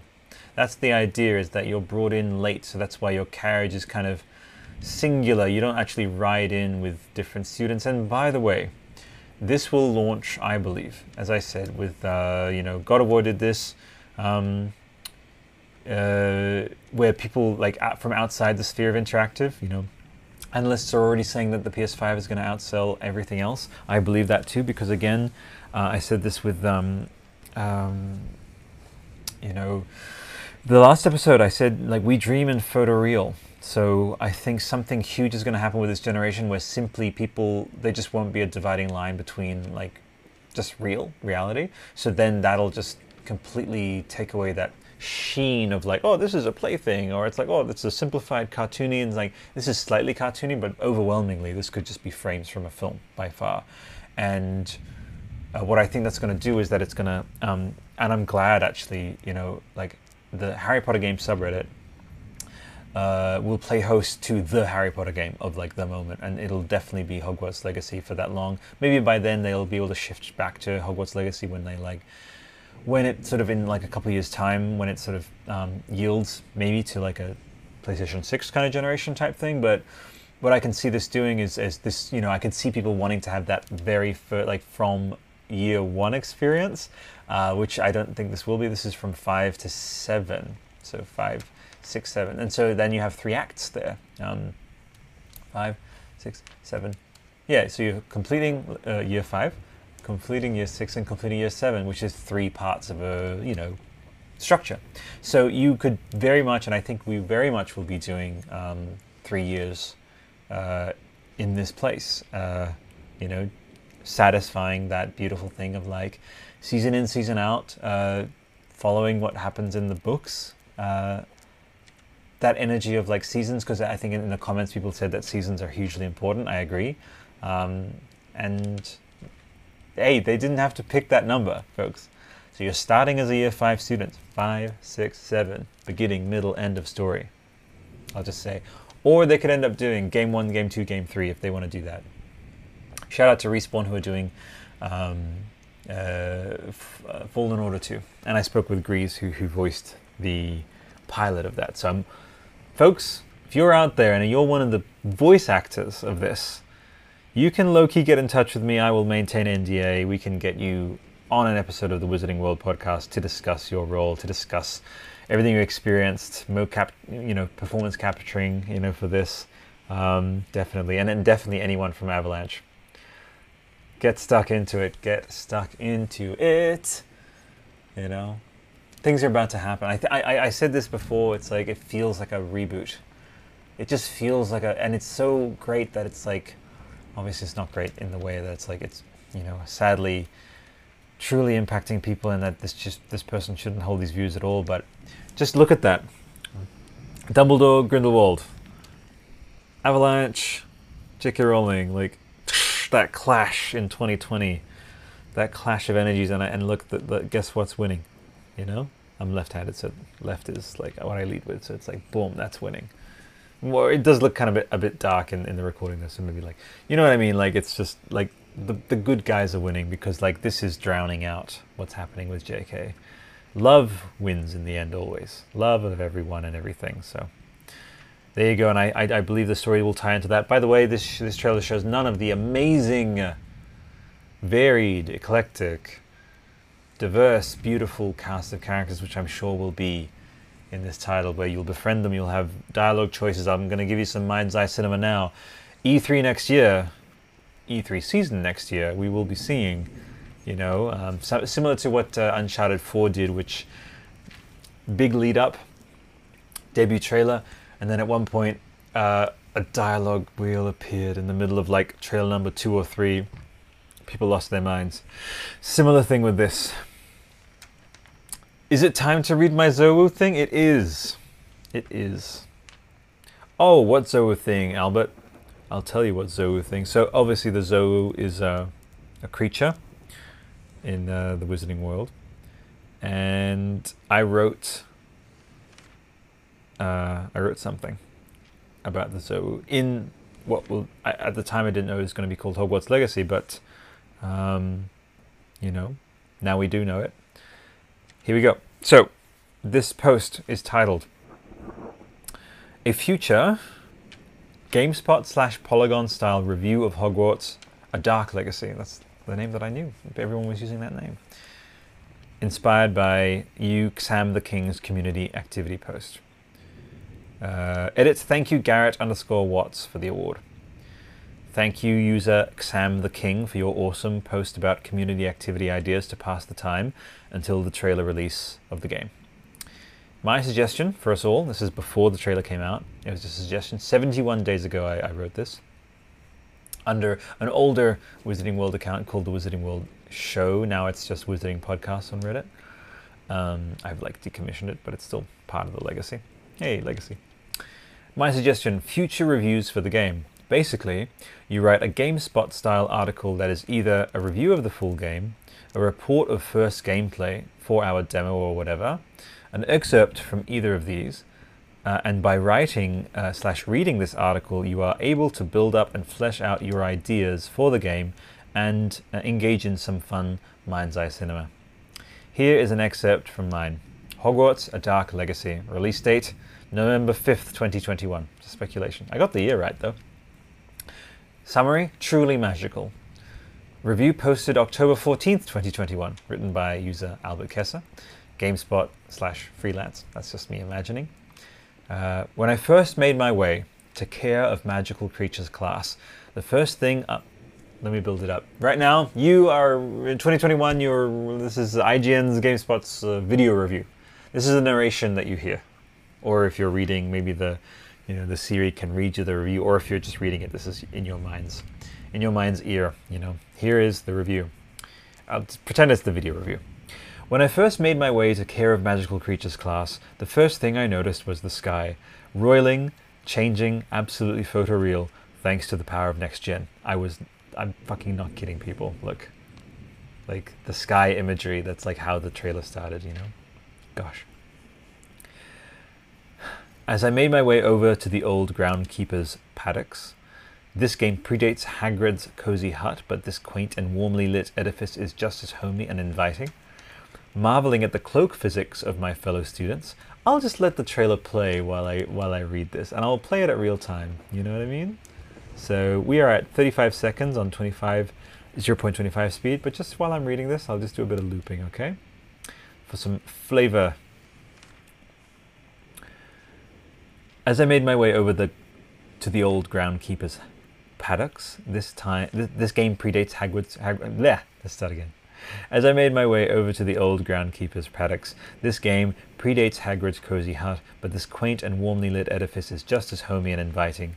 Marveling at the cloak physics of my fellow students and listening to the collected clackety-clack of their 1800s shoes on the gravel path.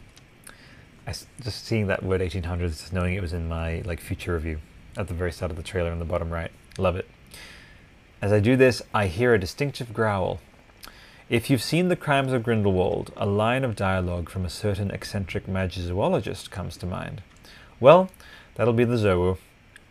Beaming stupidly at the screen, I press forward. The Zowu is my favorite magical creature. I love that appeared just as I said. That scene with the flying mount, it gets me every time.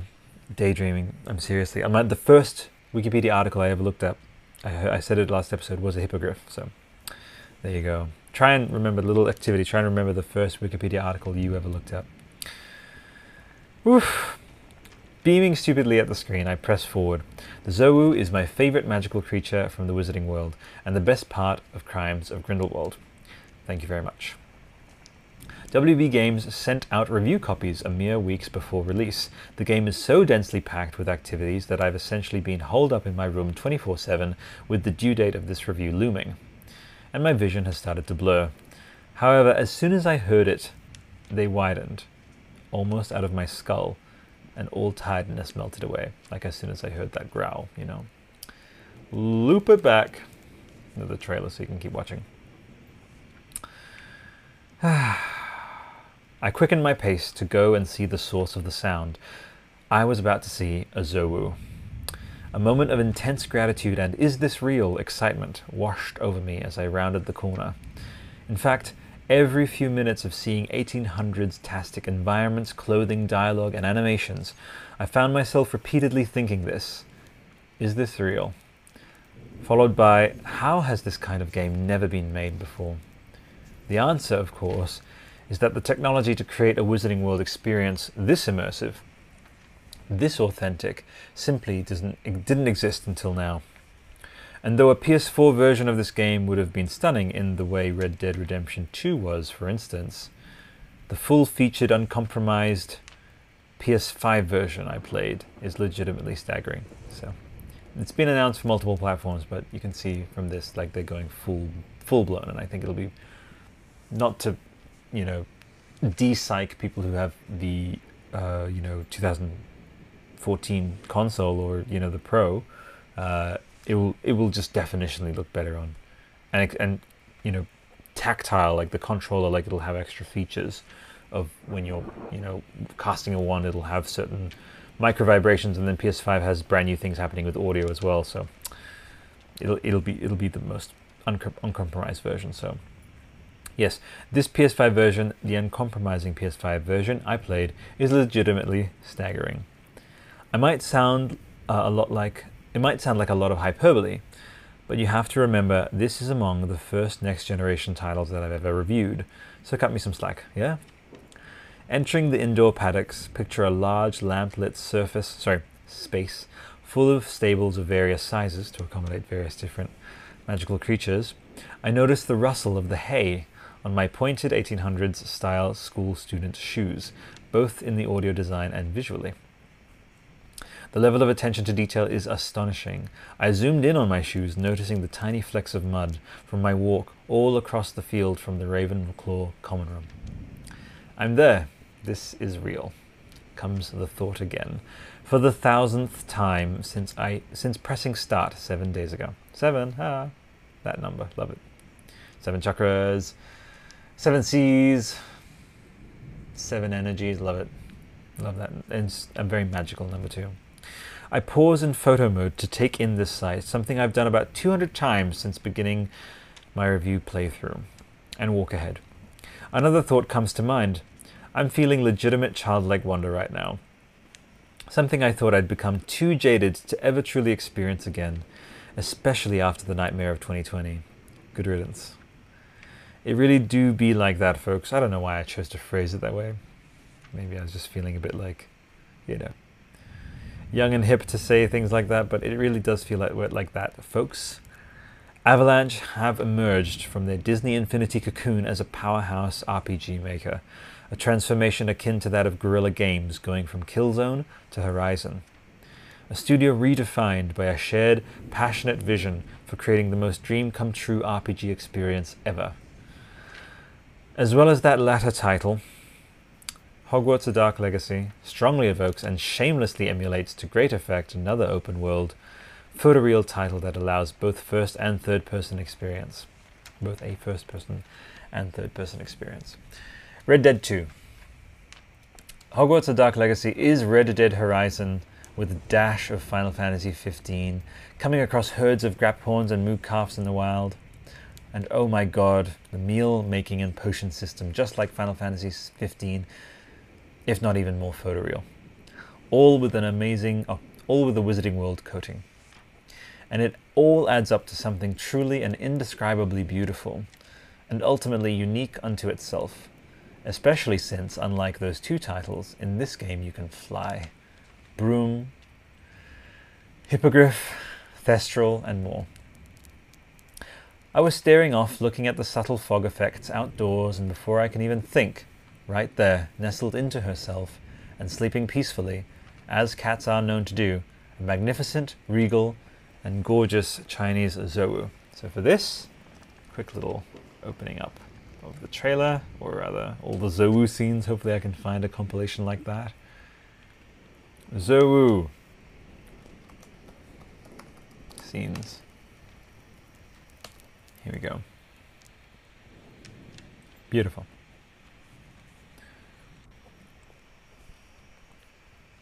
Okay. Proud, noble, and looking much more well looked after than Newt's temporarily imprisoned kitty from Crimes of Grindelwald. On that note, if it's even possible, the CGI itself looks even better. The growl from before was due to a bad dream the poor girl was having. Part of my current quest, the Sleepless Beast, that has me investigating and doing an errand about helping the creature with its restless sleep. My presence seems to have soothed it, though. I have some theories about this, about how our character has some kind of special aura about them, but again, my lips are sealed with extra strong NDA stitches, sewn by Portkey Games HQ. Now for this one, the kinship with animals was not anything that anyone was thinking at all. That was not part of the discussion. So we have here that animosity relationship here. But here, the kinship with animals. I am going to lose it when I play this game. I just had a vibe, folks. I was not privy to the kinship with animals bit, but here you go. So your character, the ancient magic, there you go. Wow. Beautiful. That started as like a throat thing, because I've been talking for a while. And that was a yawn, but there's some feelings there's some feels here for sure. Definitely. So yeah, Portkey Games have sealed my lips as a future reviewer of this game. My presence seems to have soothed it though, so it comes closer. So I get closer. A little prompt appears, press X to soothe. And sure enough, my good-hearted Ravenclaw student leans in and pets the creature's furry forehead. Back to the zoo. Here you go. Hasn't even started the Zoe part yet. The controller bristles, if that's even possible, using the PS5 controller's new haptic tech, as I caress the beautiful cat's mane. I look across the rest of her, lithe and powerful limbs, twitching whiskers, twirling tail. She was right there. Beautiful. Let's go a little bit, 25 speed. Gorgeous, gorgeous, gorgeous, gorgeous. Fuck, I love the Zoe so much. Incredibly kindred and beautiful. Ah, and they did a beautiful, beautiful work with the visual effects depicting her. Gorgeous, love you so much. Okay, let's get to it. My eyes are getting drawn to the scene. That's all. In the story, she is the mount of the head mistress of the visiting, previously unseen Chinese school of witchcraft and wizardry. Later on, her royal beastkeeper takes me aside and, to thank me for befriending and helping the poor creature out, allows me to saddle up. So for the menu system, I predict it'll be really good for them to follow something like Breath of the Wild, which had a beautiful like main quest, sub quest, but also The Witcher 3 also does really well with that too. Matter goes as pets please, and as you heard my beautiful co-host from episode 6, Elise Tabor, she said, how amazing would it be to be able to bring magical, creatures as pets, and then we experience the story where the rules shift, and that's why young wizarding folk from then onwards can't bring magical creatures anymore. So it'll just be, mice, owls, cats, that kind of thing. But before, maybe a baby Matago would have been possible, Gosh, I love these creatures. What a beautiful scene to see in slow motion as well. Goodness me. Just to see all the details. Incredible. You own that, girl. Okay, sorry. Later on, her royal beastkeeper takes me aside and to thank me for befriending and helping the poor creature out. Allows me to saddle up. All of these characters, places, and beasts have names. Ah, so gorgeous. But I cannot tell you them, WB's orders. All right. What I can tell you is that the near vertigo-inducing, due to the photorealism effect, of leaping almost across the entirety of Hogwarts grounds on the back of a royal Zoe was almost a religious moment for me, as a lifelong fan of the wizarding world. One of my thousands of incredible moments, one of many thousands of incredible moments. You'll need to experience it. I'm going to take that again. One of many thousands of incredible moments you'll need to experience for yourself next month. Score 10 out of 10. Verdict, Avalanche pulled out all the stops in every aspect. Gameplay, environment, design, writing, music, creating an experience that meets and in many places exceeds decades of daydreaming about the perfect Wizarding World RPG from its passionately devoted fan base. Like Star Wars, Jedi, oh look at that, literally creates a portal in time-space. I love that. Like Star Wars Jedi Fallen Order from 2019, this one strikes a path entirely its own. A new time period, a new cast of amazing characters, Elazar Fig is a new favorite, and such great promise for future tales to be told from here. Like they did with Batman Arkham Asylum over a decade ago, WB have done it again. Create a standalone title in an established universe that sets a new standard for interactive entertainment told in literary/film worlds. Oh, look at that. Cuts through space and time to get to Père Lachaise.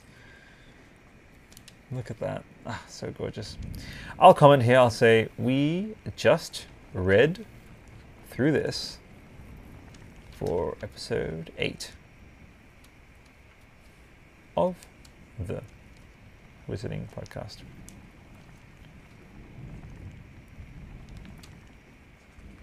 Hogwarts Legacy is real.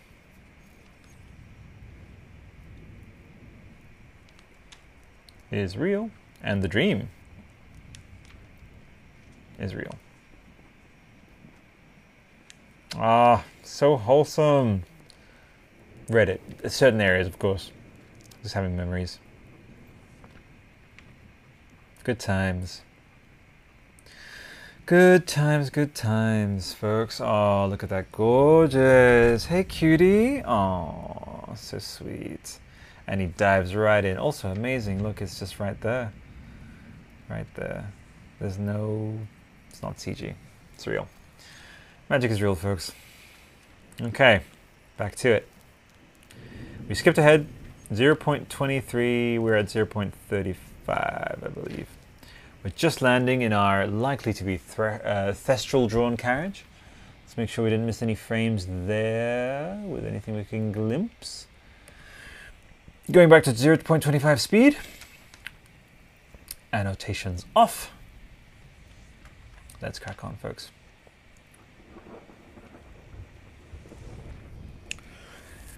Gorgeous. Absolutely gorgeous.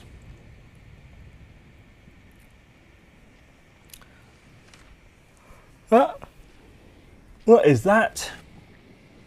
What is that? A beautiful kind of tree design on the, I think it's stained glass actually. Stained glass window. Very beautiful little detail, and guess, look at that, barely glimpsed. A little bit more stained glass there. There we go, cracking on. In she comes. Ah. Very briefly, I believe, we can see our character.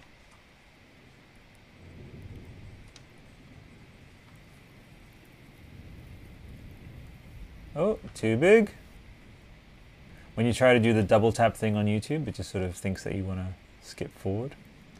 Maybe space bars are best. There you go. And then you can go back 10 seconds as well. Oh dear. Oh, there's your character right there. Right there, you can see it. Can I zoom in? Okay. Oh, you can't zoom in on YouTube videos. Interesting. Well, that's you, and that's your coach person, so beautiful. Absolutely gorgeous. Back we go to the wide view. Okay. Absolutely beautiful, and a lovely place for NPCs to hang out. This area will be wonderful. You know. Not sure what this little device is to the right here. Probably just a facet of the castle. 45 seconds. 27 on trending. So we have the sigils on the door. Let's have a quick look. Does it spot anything? There we go. So presumably each of these doors has each of the 4 sigils. So this is what we're seeing here is Hufflepuff and Ravenclaw, who are the 2 best houses because they stay out of all the drama. Shout out Ravenclaw. And you're having your, you know, the door opened by a a lovely, lovely witch or wizard. The hall, which is modeled off of the one from the films. The beautiful stained glass here. Let's zoom in. See, now I can zoom in. I was zooming in before. That's weird. Beautiful little badger, which looks a bit more like a weasel, actually, but that's still cool. Lion here, so from left to right. I'll have to have a sleep soon. Slytherin, Ravenclaw, Gryffindor, and Hufflepuff. Beautiful. Look at all of this gorgeousness. And I'm so glad that they kept this again, because I saw that deliberately, I think, maybe to evoke the films more.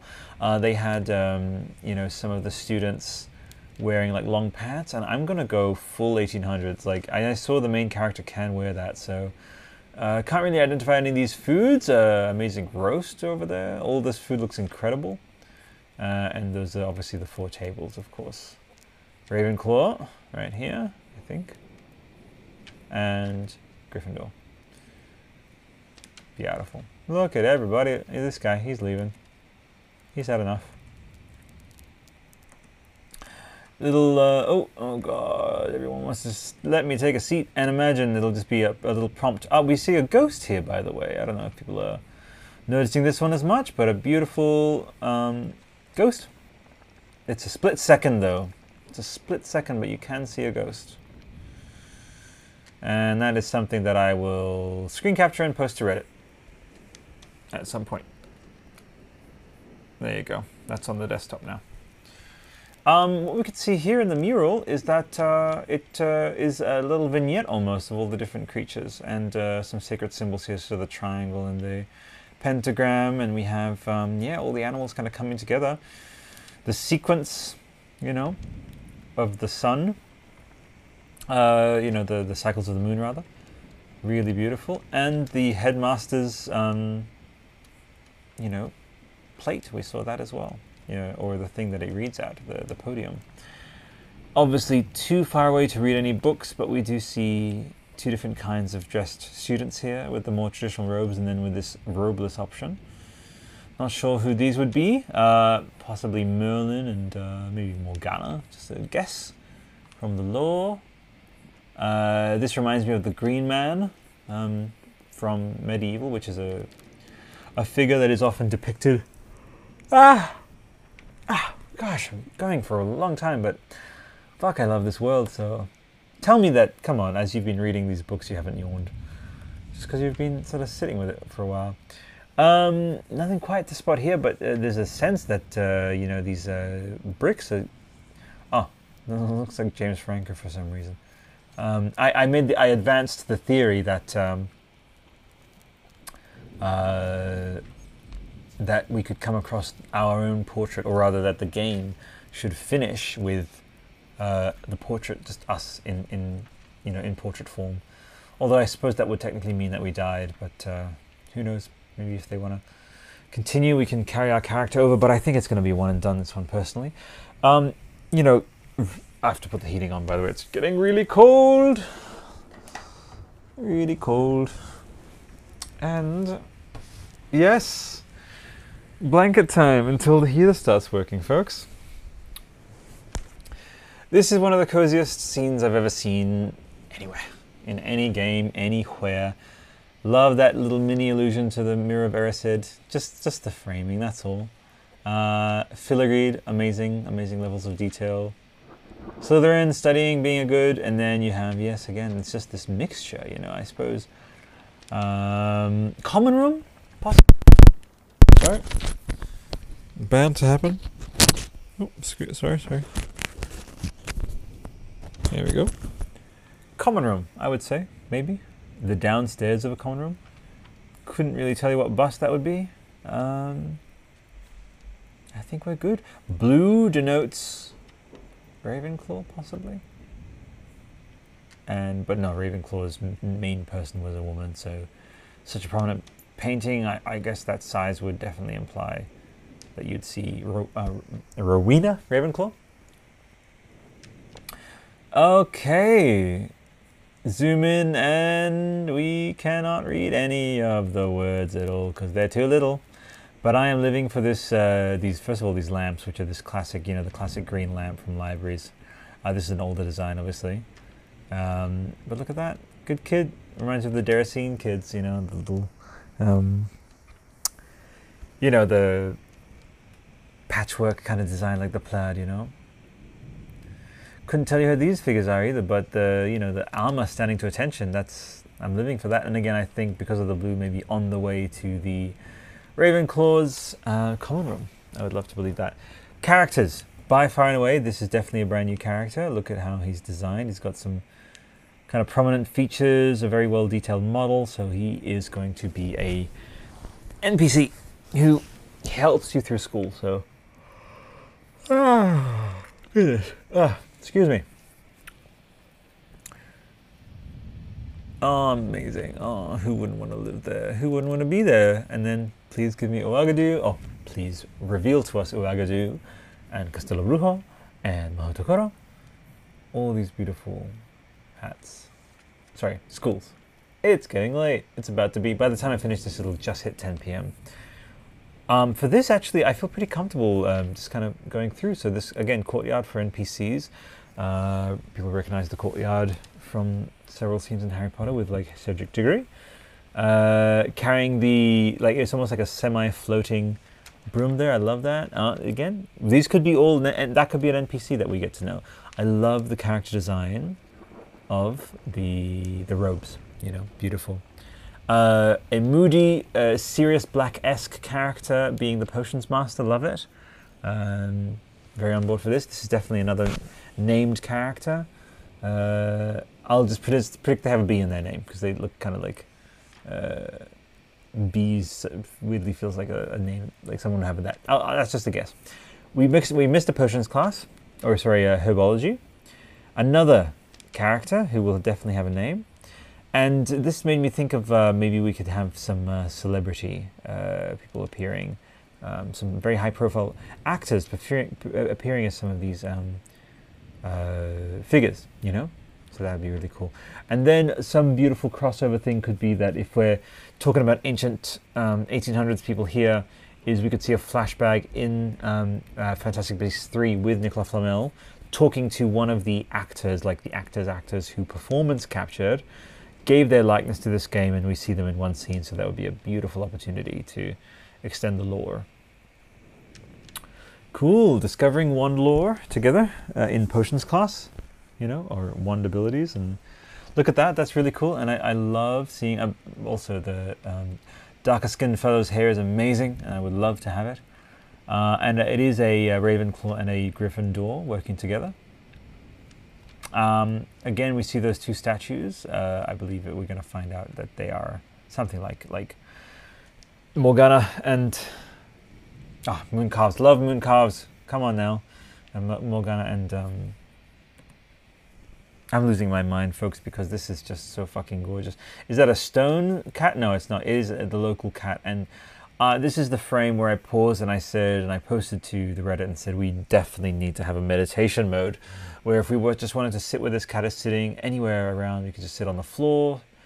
Literally, it'll just be like sit anywhere, and you can just sit there and just hang out in the common room. Who hasn't dreamed of that? Look at your analytics later, Sony, of just the amount of people that paused for a long time in the common room.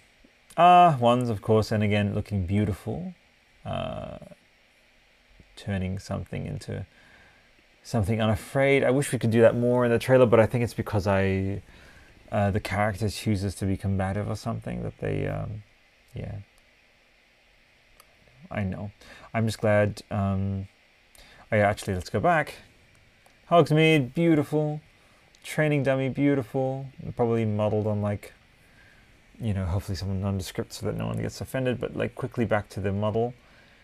You know, if there's anything around that in the room, we could see a witch's, yeah, so, sorry, a cage to keep things in, so interesting. If there may be a thing that people are hiding things in, I don't know, I don't think this would really work. So, yeah, beautiful training dummy, love it. Love it. Made of wood, clearly. Hogsmeade, beautiful. I had to have the minds of a hog going into this. Yeah, that's crazy. Hogsmeade, I can't. Estimated 914. Some ancient stuff. Ray and I, we went to have Werner Schnitzel in Switzerland, in one of those amazing camps. Sorry, not camps. Oh, gorgeous. I mean, I would love to go camping in Switzerland, but no, one of the lovely restaurants there had it. You know, beautiful. This cottage, folks, I'm living for this cottage and whoever lives there, and it's so good, you know. Exactly, beautiful. Wow. I know. Wow, I had a little dropout moment there. I'm getting real tired, but again, this is just more gorgeous than words, folks. And feel free to leave a comment, like, which of these beautiful Pegasi / Hippogriffs are you? I think it'll be a Hippogriff. Oh my. Inferi. Saw the comments on the Reddit about, you know, no perfect foe to train with. I saw a spider there very quickly, extremely quickly. Coming on the side. Oh no, that was just something on the glass. But Dementors, just with very thin arms, but look authentic to the film. So I think I saw a hood though, but that should be fine. Yeah, exactly. I just need to just chill. Exactly. Thank you. Wow, I'm really falling asleep because I'm just fucking so deeply immersed. This pull-in spell, come on. Like, multiple areas will be like that. And someone mentioned Diagon Alley. Seeing Diagon Alley in the 1800s. Neck level. And the ability to summon, you know, the books all the way out here. But no, I just see stones and rock. Yeah, you know, yeah, that's... Yeah, beautiful. I just had a thought of like a witch who just chose not to rescue a bridge. Yeah. Oh my goodness. Yeah, I was about to go into some bridge-related stuff, but that bridge is Fallout 76, not Star Wars. Even though Fallout 76 has some lovely little videos out there. Kinship with Animals, discussed it with the beautiful Graphorn, who looks absolutely gorgeous.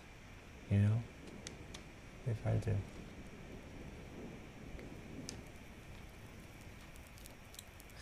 Wow, it's time to go to bed. Wow, I'm gonna have to chop out some of these silences, you know. But if I didn't cut to things, that's fine, you know. Oh, so fucking gorgeous. Come on now. Ah.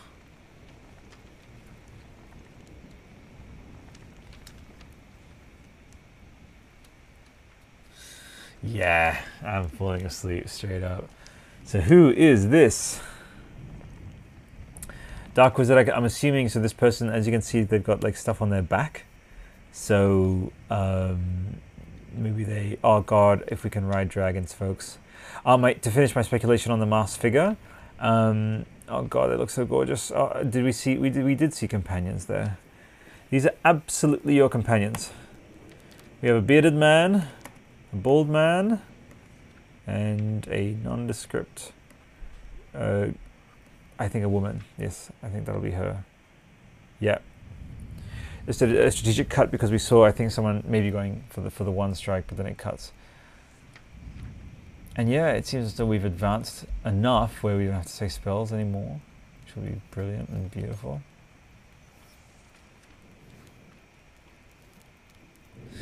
Damn! That fucking flame! And look, it looks better with its beautiful red belly. You saw that red neck. I love it. Oh, gorgeous dragon. Made the trailer for me, I think. If only we could see that. We could ride that dragon. I really hope so. Because we've seen dragon riding before in the series, in part 1, I believe, of Deathly Hallows. Absolutely gorgeous. Folks, this has been a big, in-depth, deep dive into the Hogwarts Legacy trailer.